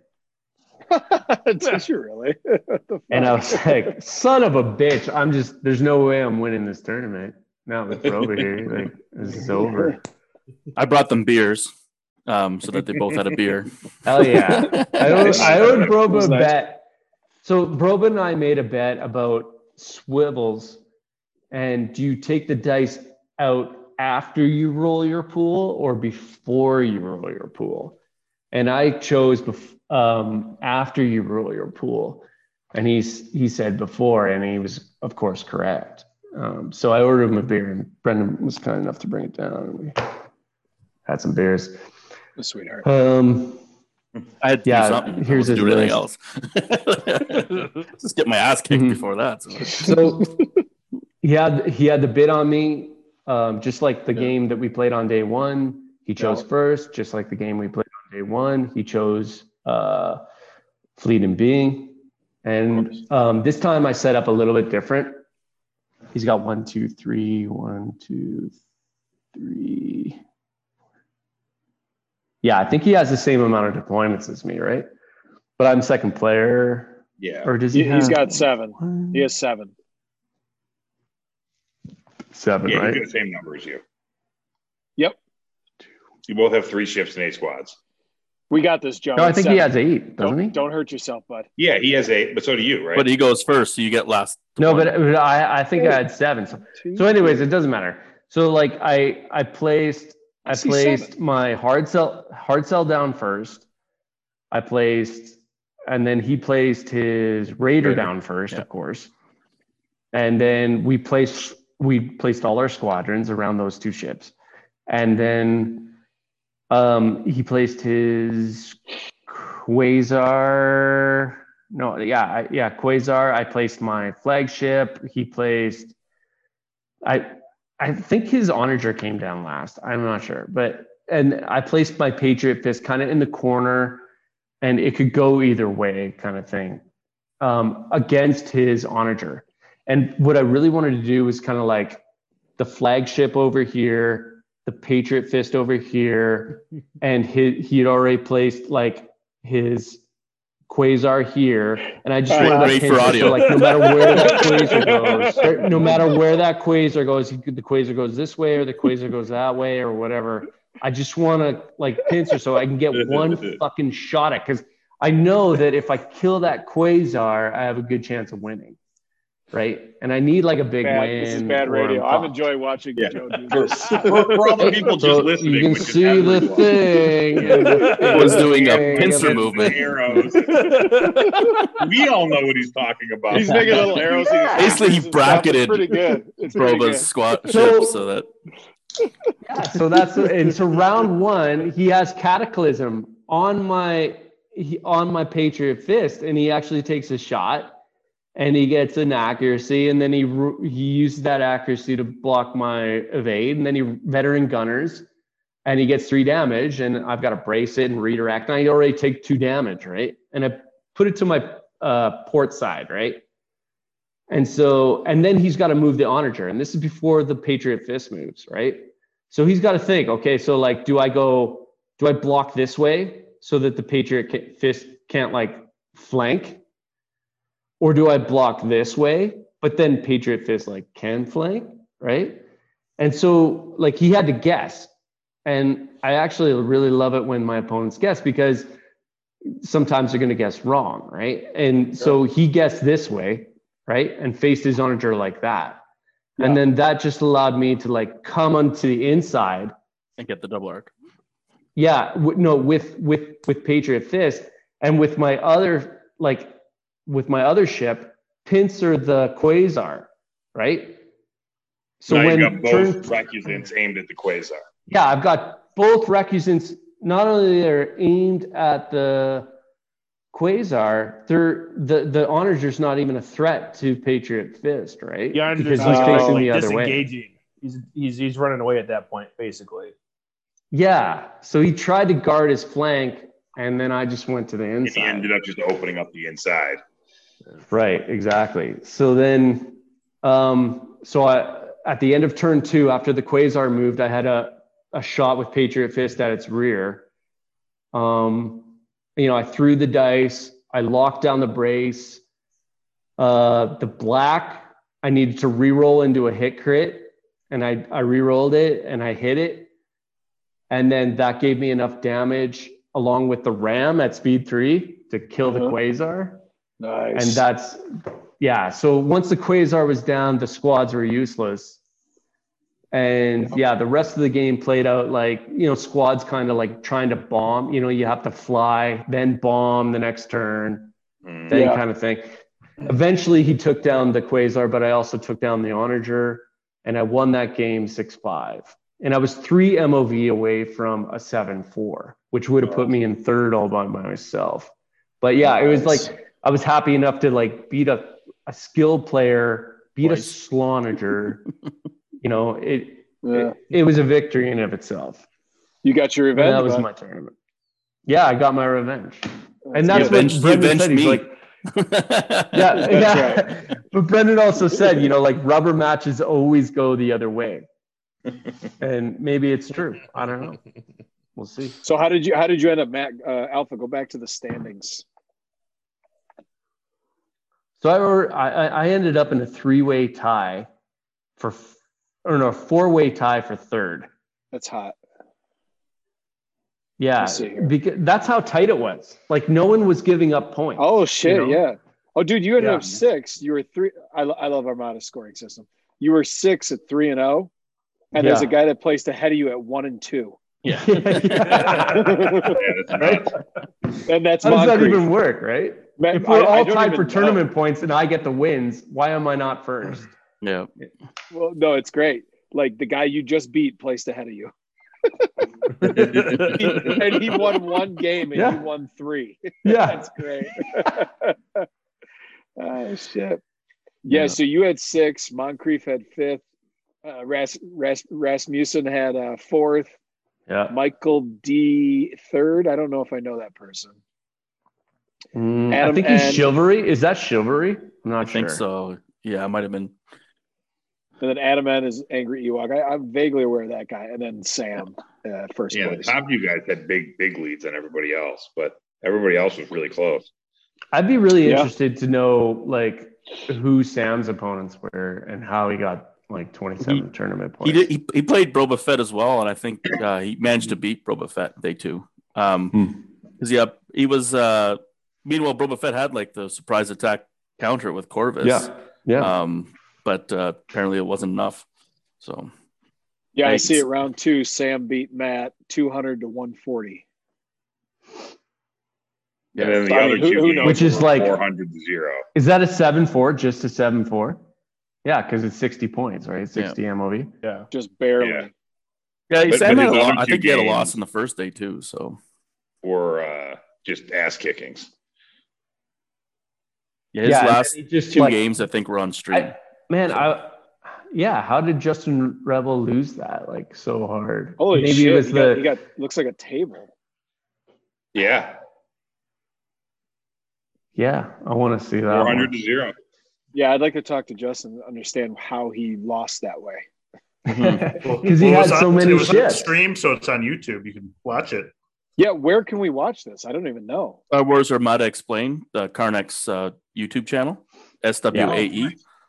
He streamed, plus he also streamed the For Funzy tournament. There's no commentary or nothing like that or lists, but at least the camera's looking at the right spot on the table, and you actually hear the audio is really good. Like you hear all my curses and everything else when me and Brobo are playing. Like it's been really good. I'm surprised I didn't get him like demonetized or something like that. So one thing I wanted to ask you guys. So we've been talking about this a lot, mostly me and Alpha, about the Starhawk, because it looks like there's like no Starhawks in this tournament, or at least not very many. Are you guys not seeing them anymore? Because I feel like Starhawk plus Rogues is a really great list, and I don't understand why we're not seeing. So I played Admiral Thea in the For Fun tournament. So she brought a single with a swarm. She brought a Starhawk, and it was the same thing, like projection experts game. And I was like, well, I'm not going to shoot the Starhawk, and I'm just going to blow up the Peltas. And well, that's all I'm going to do.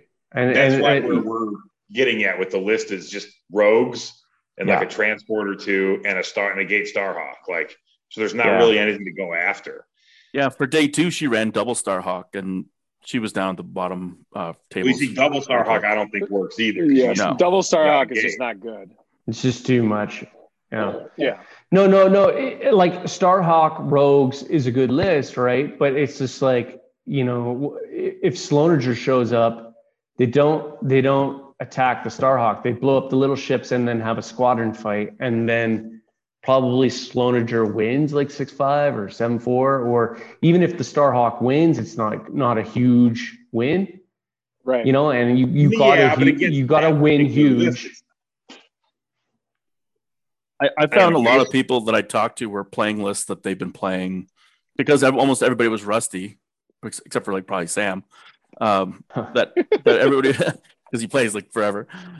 Because I think a lot of people were just playing, like Adam played the list that he's been playing for like 4 years, I think. Like I think I faced that list at Nova like 3 or 4 years ago. And like I took a new list, and so did Joe, but most people were taking a list that they've been playing for, and like the top players, guys that were made it all into the top, 8 or 10 players there. Right. But I mean, the Onager's been out the same amount that Starhawk has, right? We're seeing way more Onagers than Starhawks. And there's a lot of Imperials. I think Imperials were about half the lists of the 40. Yeah. It didn't look like there were very many Clone Wars lists. It looked like it was mostly Rebel and Imperial. Mm-hmm.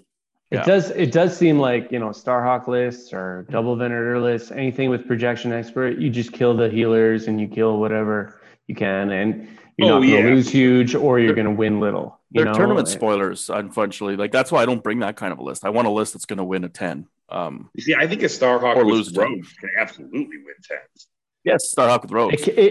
If you get a baby seal, it doesn't even matter what your list is, right? No, if you get a baby seal, it doesn't matter. I agree, but I don't think there was. There was some guys that maybe I'm wrong on that, but there was a couple guys there that didn't play much, but I never faced them though. Yeah. Yeah, all these guys are like, top vassal players and everything. Sure. My only takeaway, besides for my list specifically, was the intel officers were golden. I negated thermals. I negated, all these big brace lists, because combined with sensor teams, I was always getting what I needed. Brace one thing, block one thing, and intel the other every single shot. So they were either throwing away the tokens or my damage was going through. And then on top of that, with ordnance experts, I actually, in hindsight, because I used to just run Screed without the ordnance experts, just because that Screed ability was enough to basically replace it. When I switched to ordnance experts, I probably sort of swapped out my Admiral at that point to like Mahdi or something like that, because those 3 extra hull in all the games would have basically done it for me. Oh, yeah. Yeah, for sure. Yeah, I ran a double interdictor list at Gen Con that I originally had Jerry in, and that just switched to Mahdi, and it was definitely the right call. You still like to run the interdictors? Or are you still running them? Have you played it all? I played a little bit. I haven't played that list really since then, but just been playing a bunch of different stuff. I don't have anything specific I'm running right now. So let me ask you this. I'm going to start with Joe. I want to hear your thoughts on it, Brendan. I assume yours will be probably along the same lines of Joe. I don't know. So the Onager. Mm-hmm. What are your thoughts on the Onager? I'm not even going to try to I'm not even going to try to like sway you in any way. Maybe this is a hot take, but I think it's totally balanced and fair. Every game that I faced an Onager, which was quite a few, I blew it up, and it was never like, like the Onager blows something up and there's nothing I can do about it. No. It was never like that. Now that might just be the nature of my list or the way that I play and deploy. Sure. But I just felt like, okay, the onager is fine. Now, given that,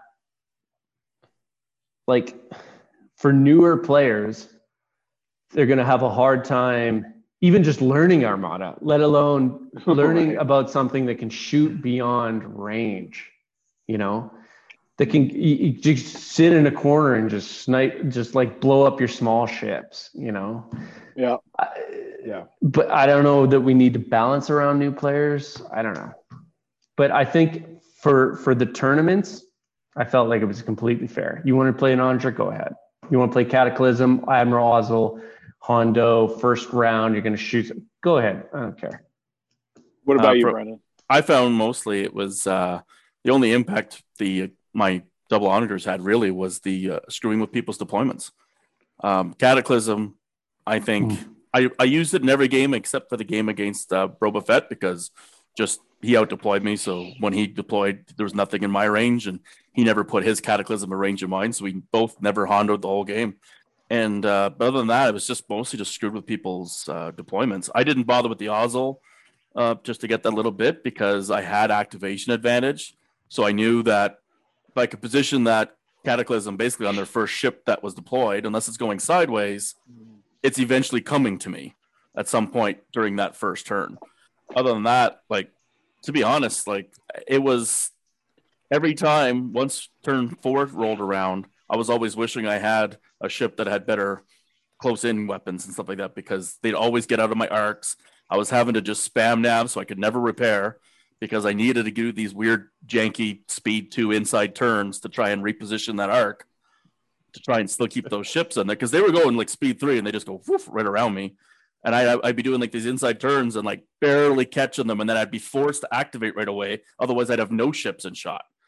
And so there was a bit of, the good players all knew that. The guy that beat me round 2 on day 1 with the 7, he had just beaten the double onager list right before that too. So he had 9 won that list, and then he 7 forward me. So he, obviously, like it wasn't a factor against squadrons. Super weak. Once the squadrons were on me, they just would whittle me down. Again, Monty would have helped a lot there.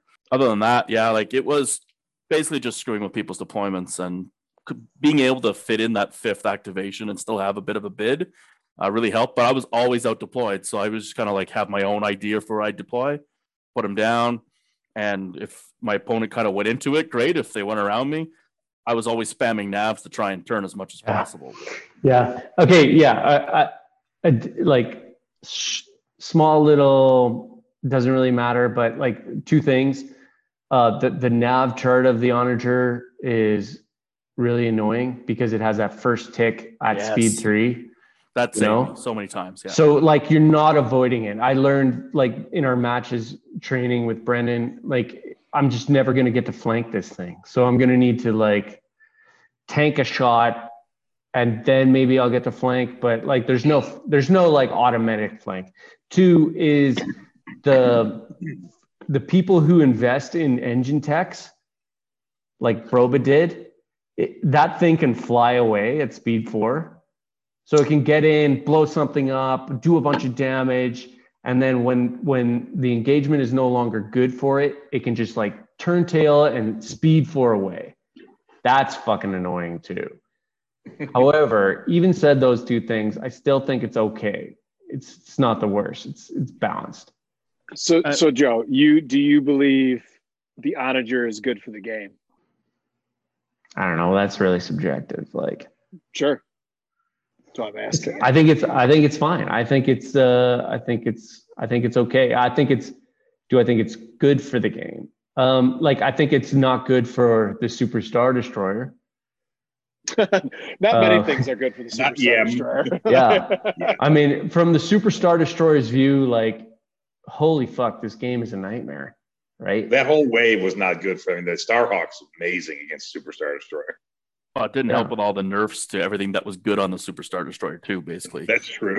Yeah. If the old Superstar Destroyer that was doing good in tournaments had just nothing been touched on it, it might have a good, because I mean, like gunnery team and when gunnery team, you can't even use the 3rd shot with it anymore. I know. Please. Like imagine you're a competitive player and you buy a $200 model, Superstar Destroyer and you put it on the table, and it's like you can't even bring this thing to tournaments because you're going to lose. There's no way. Like maybe you will get third or fourth, but there's just no way you're going to win. Really, no.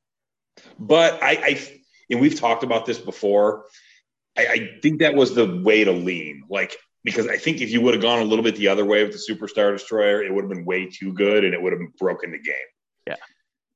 But we can make it as good as a Starhawk, right? Like we can at least make it as good as that.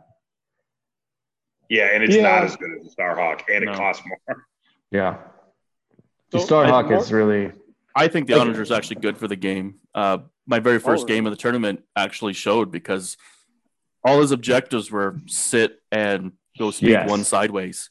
And now he didn't adjust for it, but realistically, like if you were thinking about Onagers, you shouldn't be building your list around that. Like, remember when we had sensor team problems with like the old, four flotillas and an MC80, and you just go sideways, moving all these, picking up sensor team tokens. Sensor Onager solves that. Sensor net. Yeah, that's it. Yeah. Fucking net. Token fucking. Like Onager solves that. Onager solves, I'm putting my flotilla as far forward in the deployment zone and all my squadrons. Okay, well then your flotilla is friggin' dead. It makes people now have to think aces in the deployment. Yeah. Reek and Aces would have been wrecked by Onagers. Right? Yeah. So because everything, all that within that range, getting damaged every turn, it can't keep that cohesiveness either, right? So and then they couldn't go fast. Like Reek and Aces had to go slow. I think I got about 15 extra damage just on ships alone from that red crit special ability, because people weren't breaking up their formations. I think I managed to kill like one like Saber squadron or something like that too with it. But other than that, like it was definitely like some people just weren't adjusting for it, but the people that did, the red crit was useless. I was only getting, there was at least every game there was times when both Onagers couldn't shoot because there's just no targets. So not only am I asking like competitive wise, but I mean good for the game. Like Armada is essentially done, right? I mean they're not going anywhere with this game. What we have is what we have. I would like very much for them to maybe update it or do point. Oh, do you know something, Joe? You got something you want to tell me? I don't know shit, but God, they would be so fucking stupid to let this game die. I mean, these models, people don't even play this game and they buy these models. Right. They buy a Venator to put it on. They buy a Superstar Destroyer. I mean, you will not find a better Star Wars model. I mean, obviously, they're all sold out all the time. Outside of Armada and X-Wing, you will just not do it. So, like, they'd be fucking morons. I mean, it costs nothing to print up these models and ship these fucking things.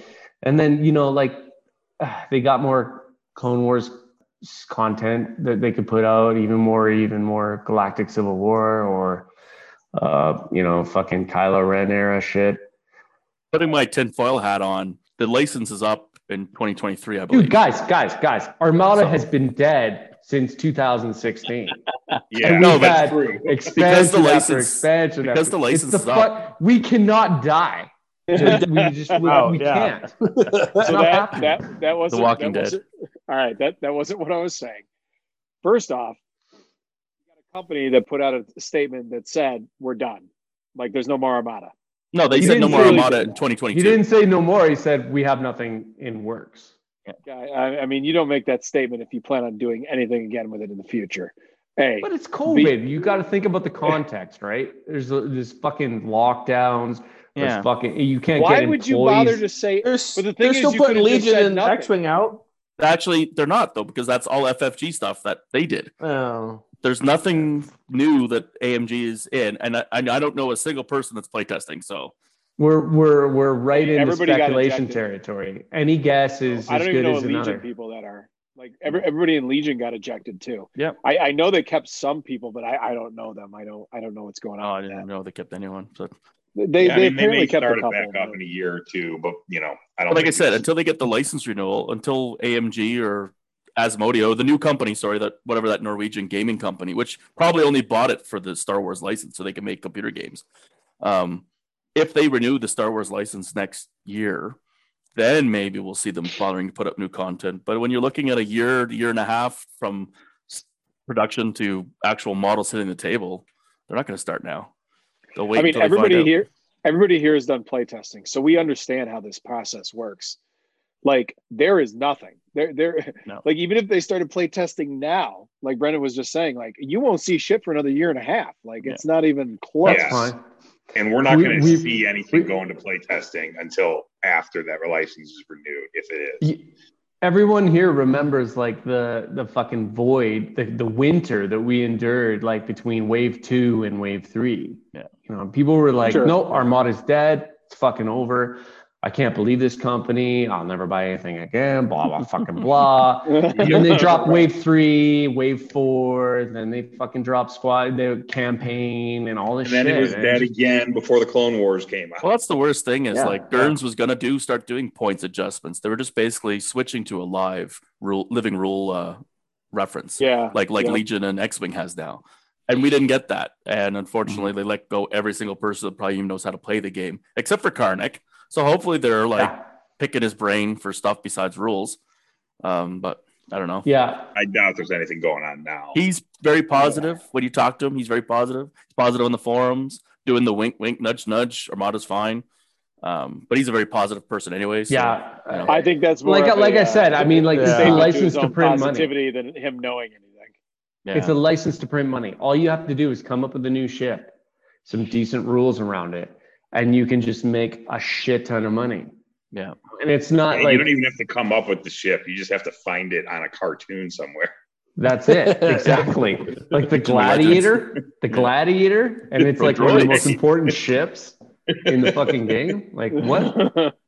So I didn't even know what the fucking Gladiator was. Yeah, I didn't either, actually. I had to look it up. I'm old enough to remember droids. Oh, wow. Admiral Street's command ship. Yep. Squadron carrier, though. Hang on a sec. So back to what I was saying before. I had no clue what a fucking onager was until Armada brought it in. I didn't know this thing existed.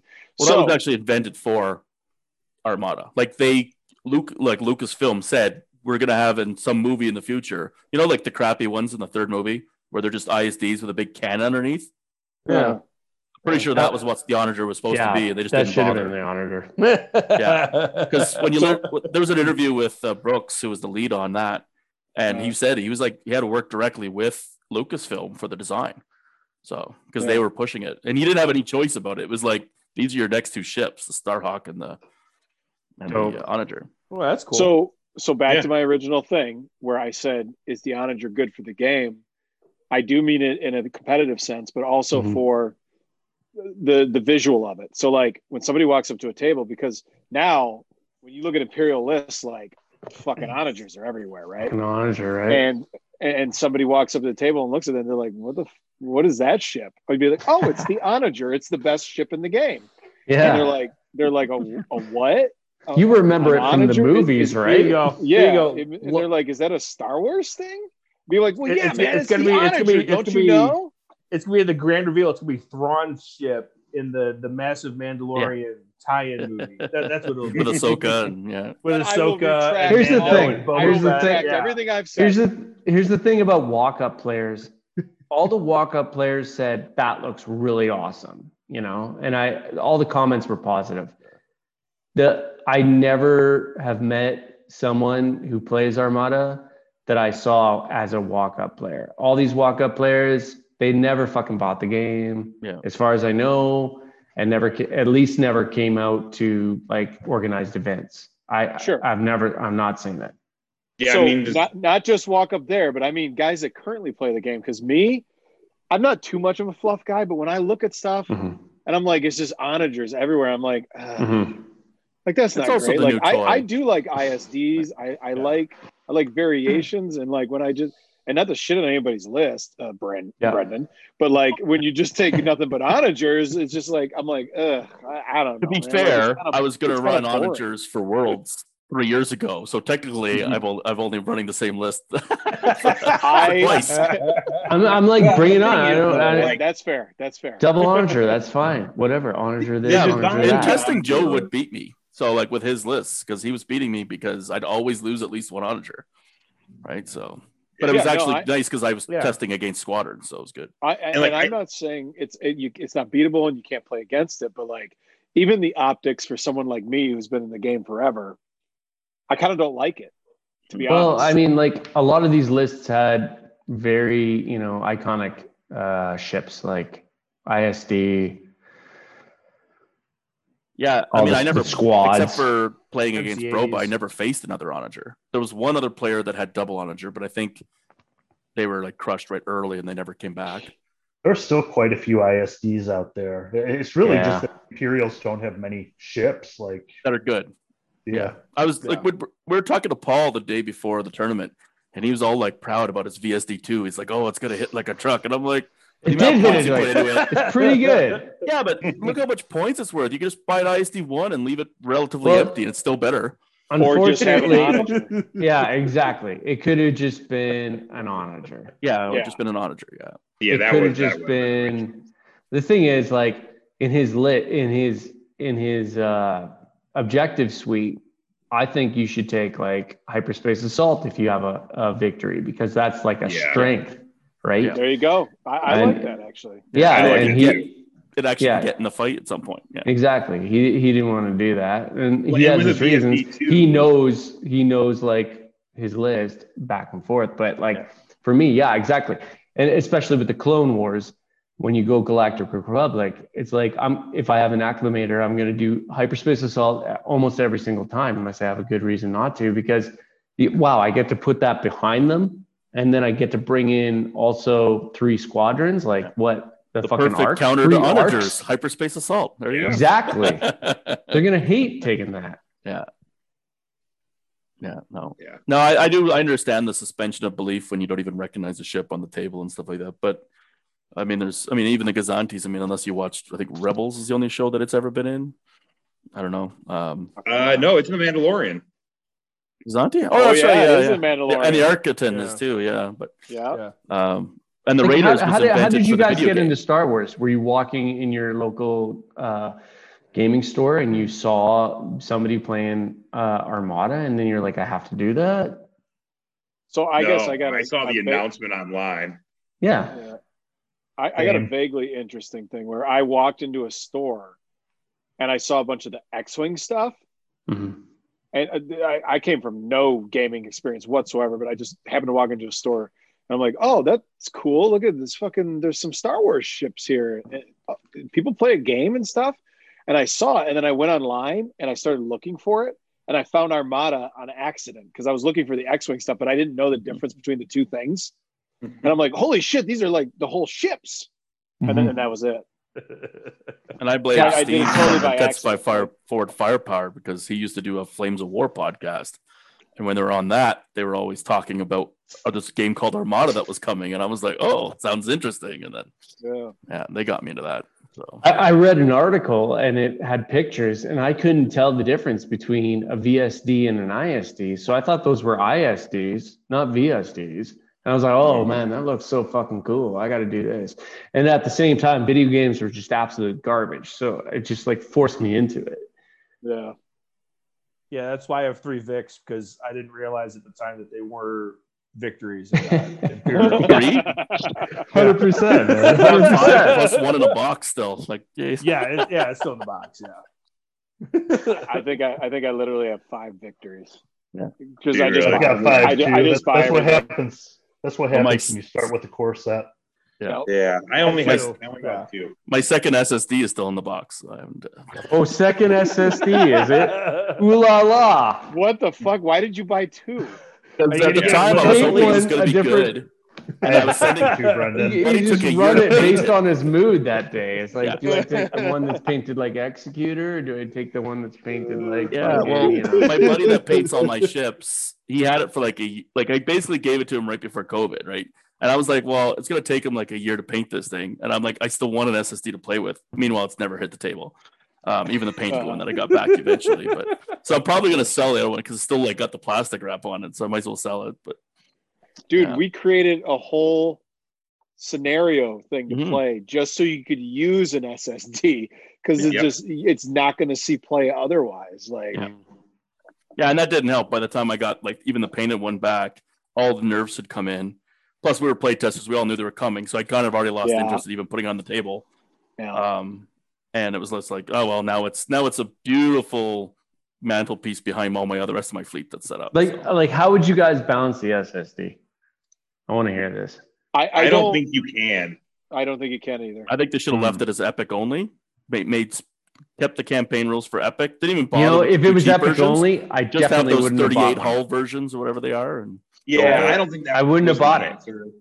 I think what they did is a beautiful model. You'd still would have bought it. It's gorgeous. I think it should, and I think it should have a place in competitive play, and it just needs a little bit of tweaks.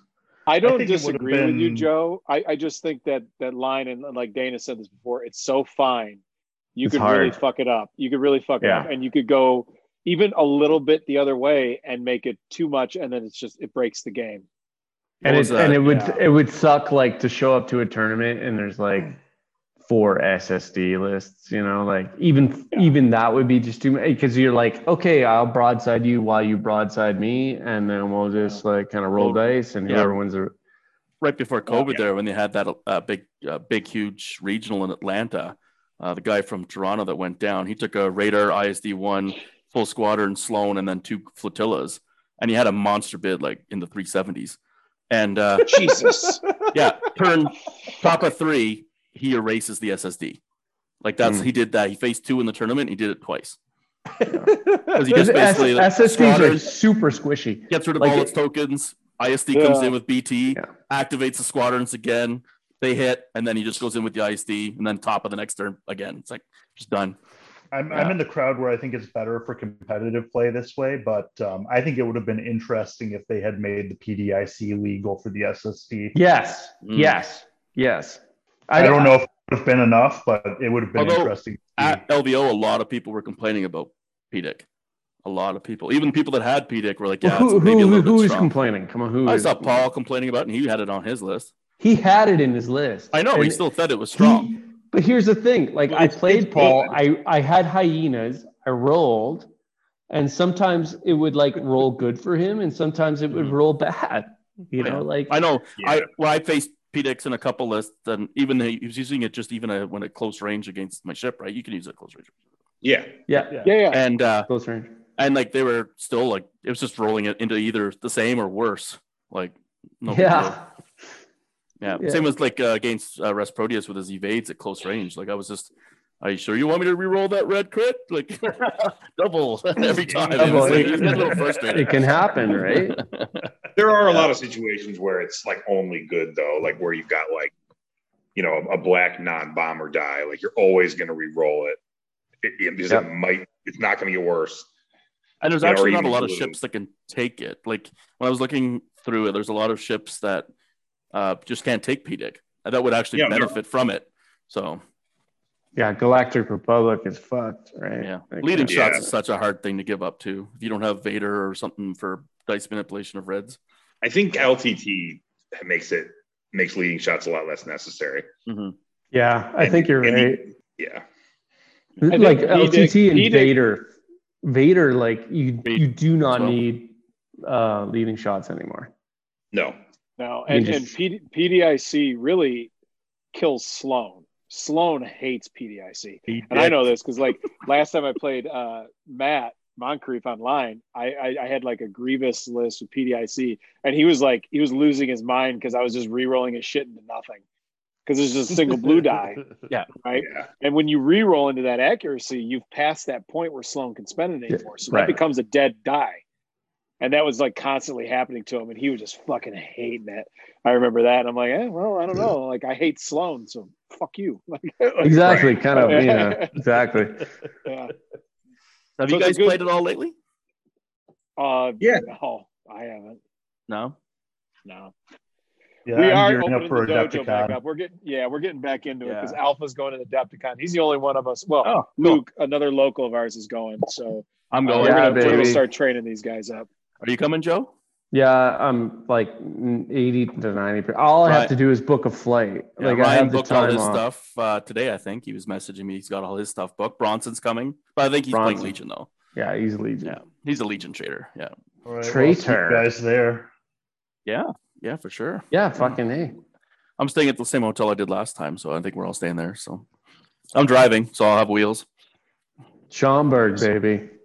Oh, it's beautiful. It's like, middle of nowhere, Illinois. Yeah, but you're still in the city. Ride. Still costs you $60 to come from the airport. Yeah, because you're still in fucking Cook County. Yeah, we'll probably all go. I mean, I'm probably gonna go next year for sure. So it'll be interesting because like today they announced that like Adepticon is the first event that's offering Worlds tickets. They didn't say like if it's top 4, top 1, whatever. Yeah. And the bonus is Derek, aka Karnik, is running this shit. Yeah, that's good. And he does a good job. If there was one takeaway from LVO, it's like any tournament Derek is running, that's the one I'm gonna try to get there if at all possible. And if Derek's not running it, I'm gonna be highly skeptical and maybe not even go. You know, like LVO. You know, like Bill, when we went to LVO in like 2020, beginning of 2020, before all this fucking shit happened, like it was like whatever. It was like a 4-round bullshit tournament.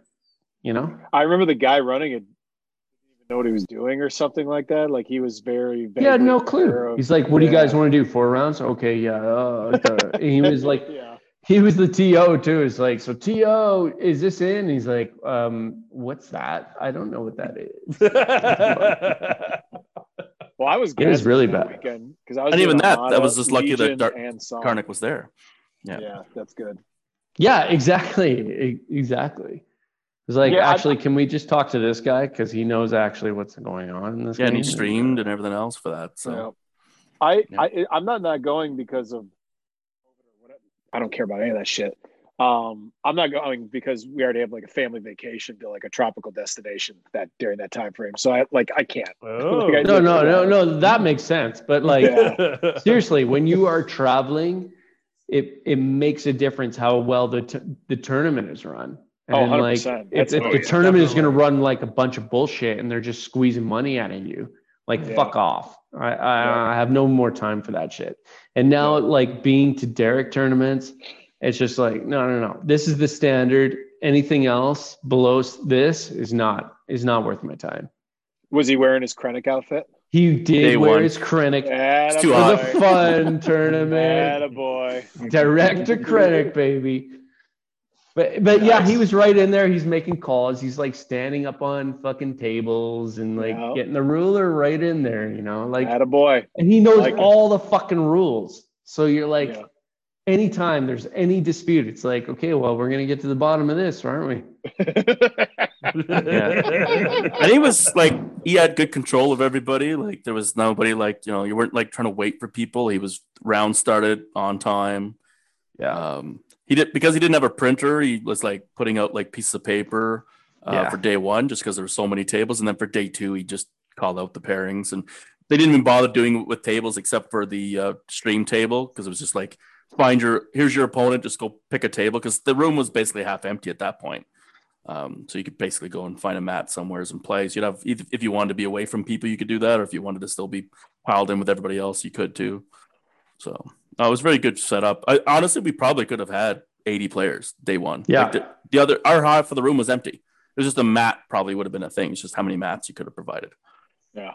But I mean, I actually don't know, why do we need to do this with Frontline Gaming? Like I know like you guys have kind of done your own kind of tournament in Michigan Invitational before and stuff like that.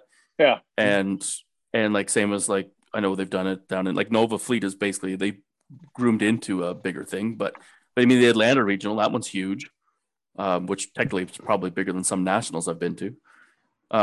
So, I mean, there's no reason why we have to actually be part of Frontline Gaming and do this stuff. If AMG is not going to be supporting us, I think the community could step up and host these bigger events, even in Vegas. I mean, there are hotels that will give you just one room, and they're not that expensive because they're getting all the people to stay there, right? Like they're not charging an arm and a leg.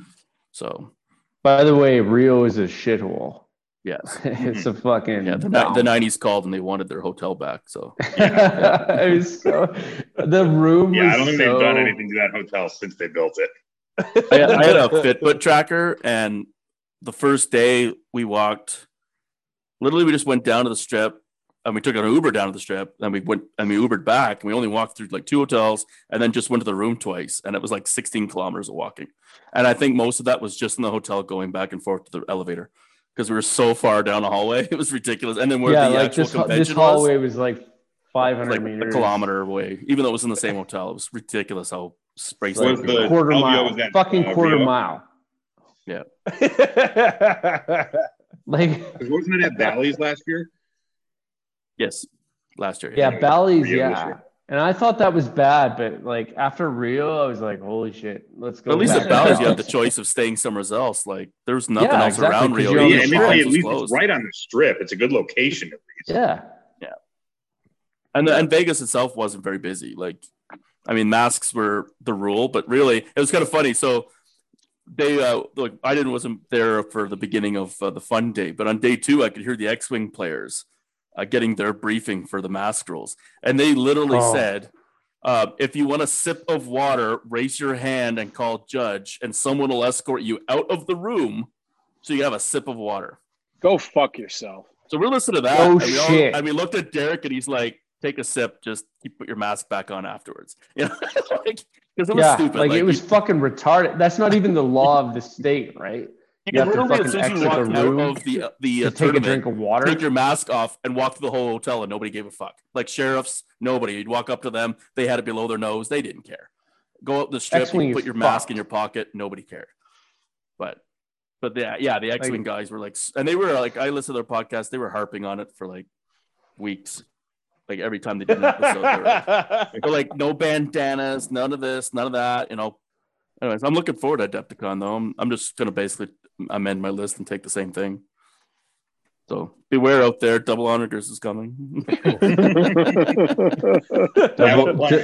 double rack. You have to have a plan for onagers with any list you make going to a tournament. I mean, not having a plan for onagers, it's not gonna go well. Yeah. I honestly, like I have to plan for onagers too, because it's my list is actually weak against onagers, so it's just because it basically becomes a duel.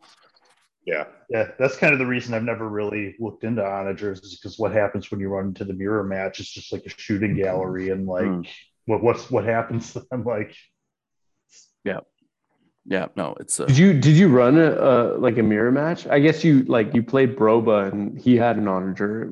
That was the only list really that, like, I mean, the reason I got the loss in the second round, the first one, is because I went all in. I should have just taken the 7-5 win or 7-4 win, and just ignored his MC80 and just flown away.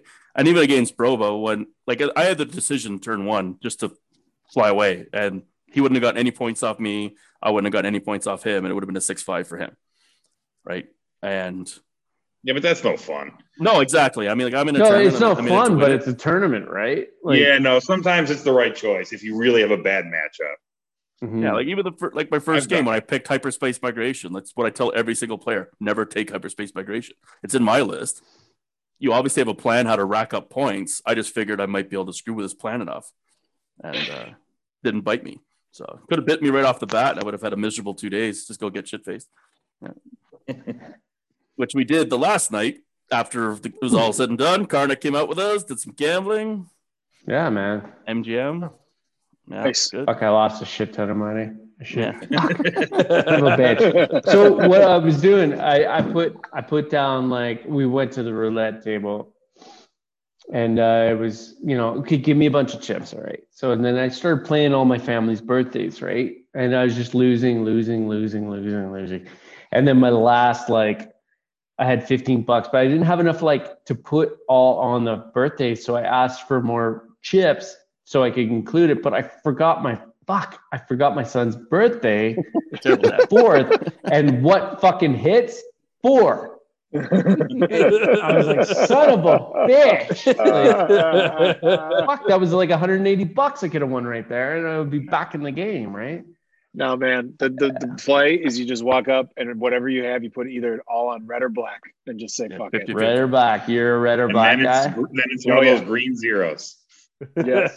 No, dude. We had a event through my wife's work recently where they like gave us like money. They gave us like $150 or $200 or some shit, and I just took it and I went down to the craps table. And I never play craps, and I just said, all right. One of her coworkers is there. I'm like, red or black. She's like, what are you doing? I'm like, I'm putting all my money on red or black. Just say red or black.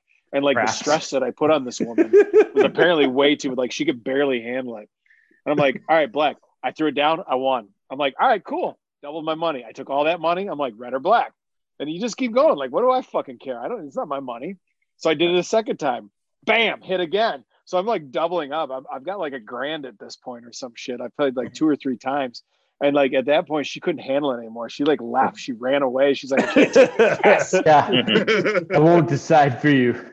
Yeah, I'm like, any longer. I don't want to. I don't care. It's fucking coin flip. What do I care? Let's go. So that was nice. Like I won a bunch of money at the Detroit casino, but there's no strategy in it. No, Yeah, awesome. No. Exactly. You pick some numbers and you go. Did any of you consider coming to LVO?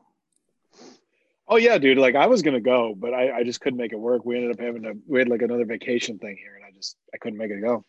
Yeah, I couldn't do it either. I had work stuff going on. Same. That's too bad. It would have been good with more people that like to drink. A lot of the guys, they didn't mind like sitting at the hotel drinking, but they didn't really want to go out drinking. So we'll get wrecked in Chicago. Did you guys go downtown at all? Just the first night and the last night. Yeah. Downtown Vegas is a good time now.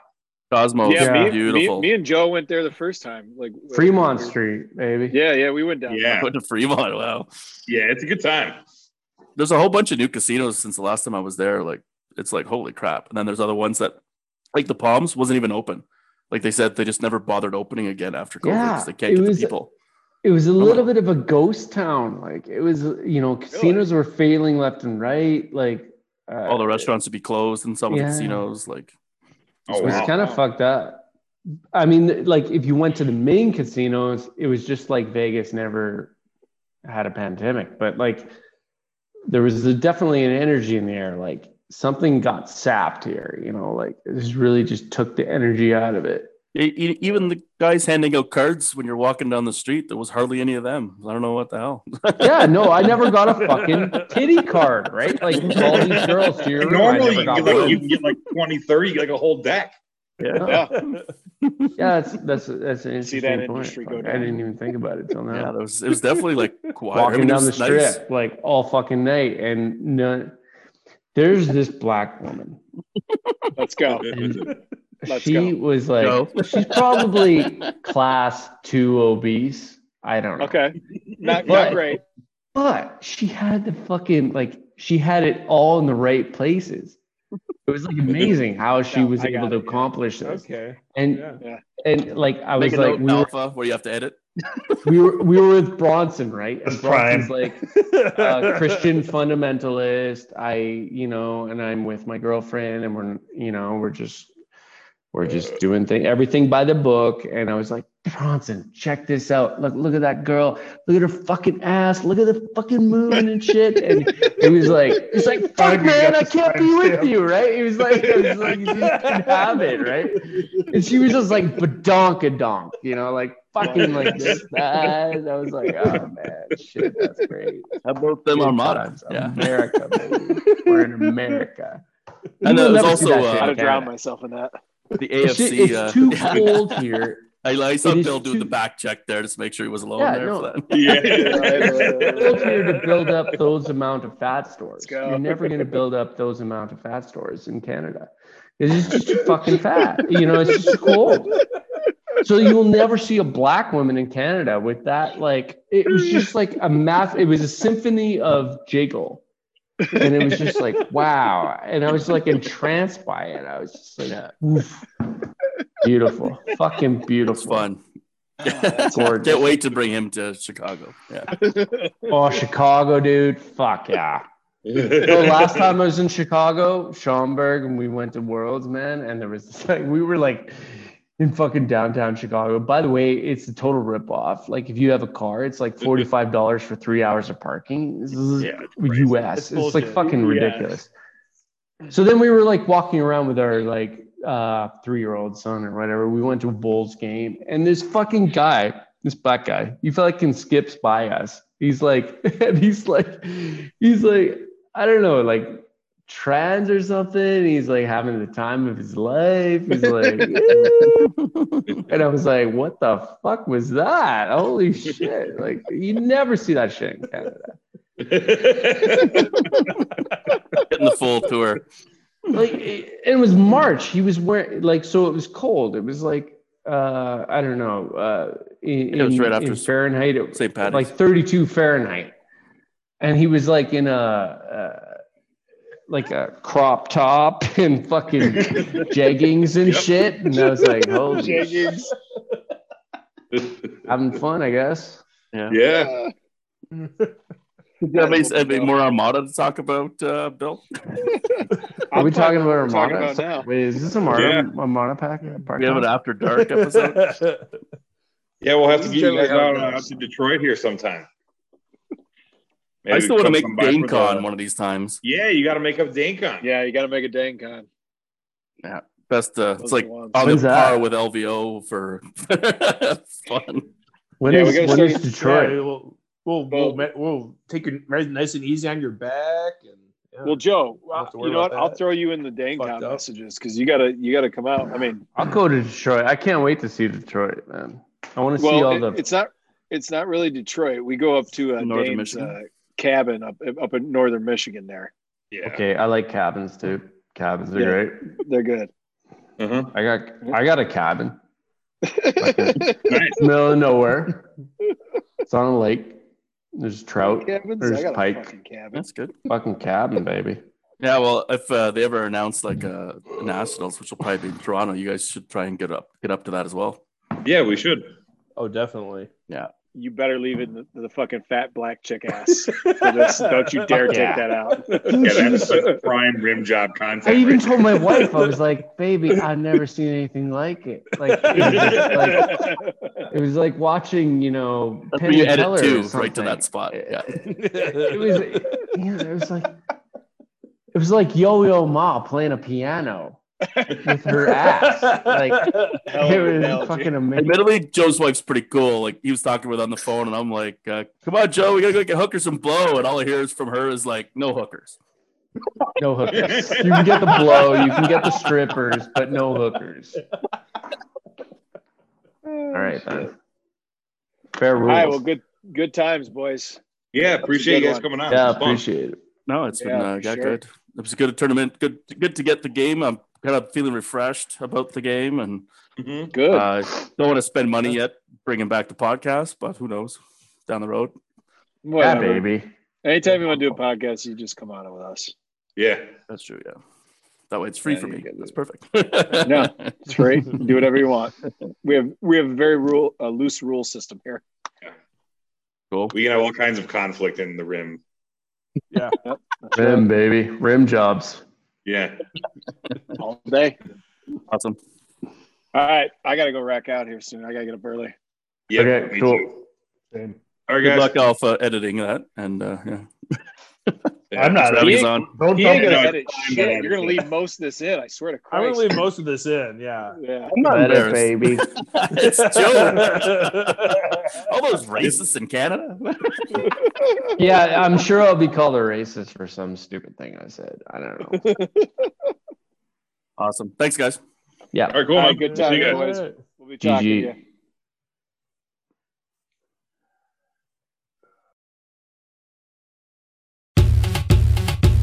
My milkshake brings all the boys to the yard, and they're like, it's better than yours. Damn right, it's better than yours. I could teach you, but I have to charge. My milkshake brings all the boys to the yard, and they're like, it's better than yours. Damn right, it's better than yours. I could teach you, but I have to charge. You want it, the thing that makes me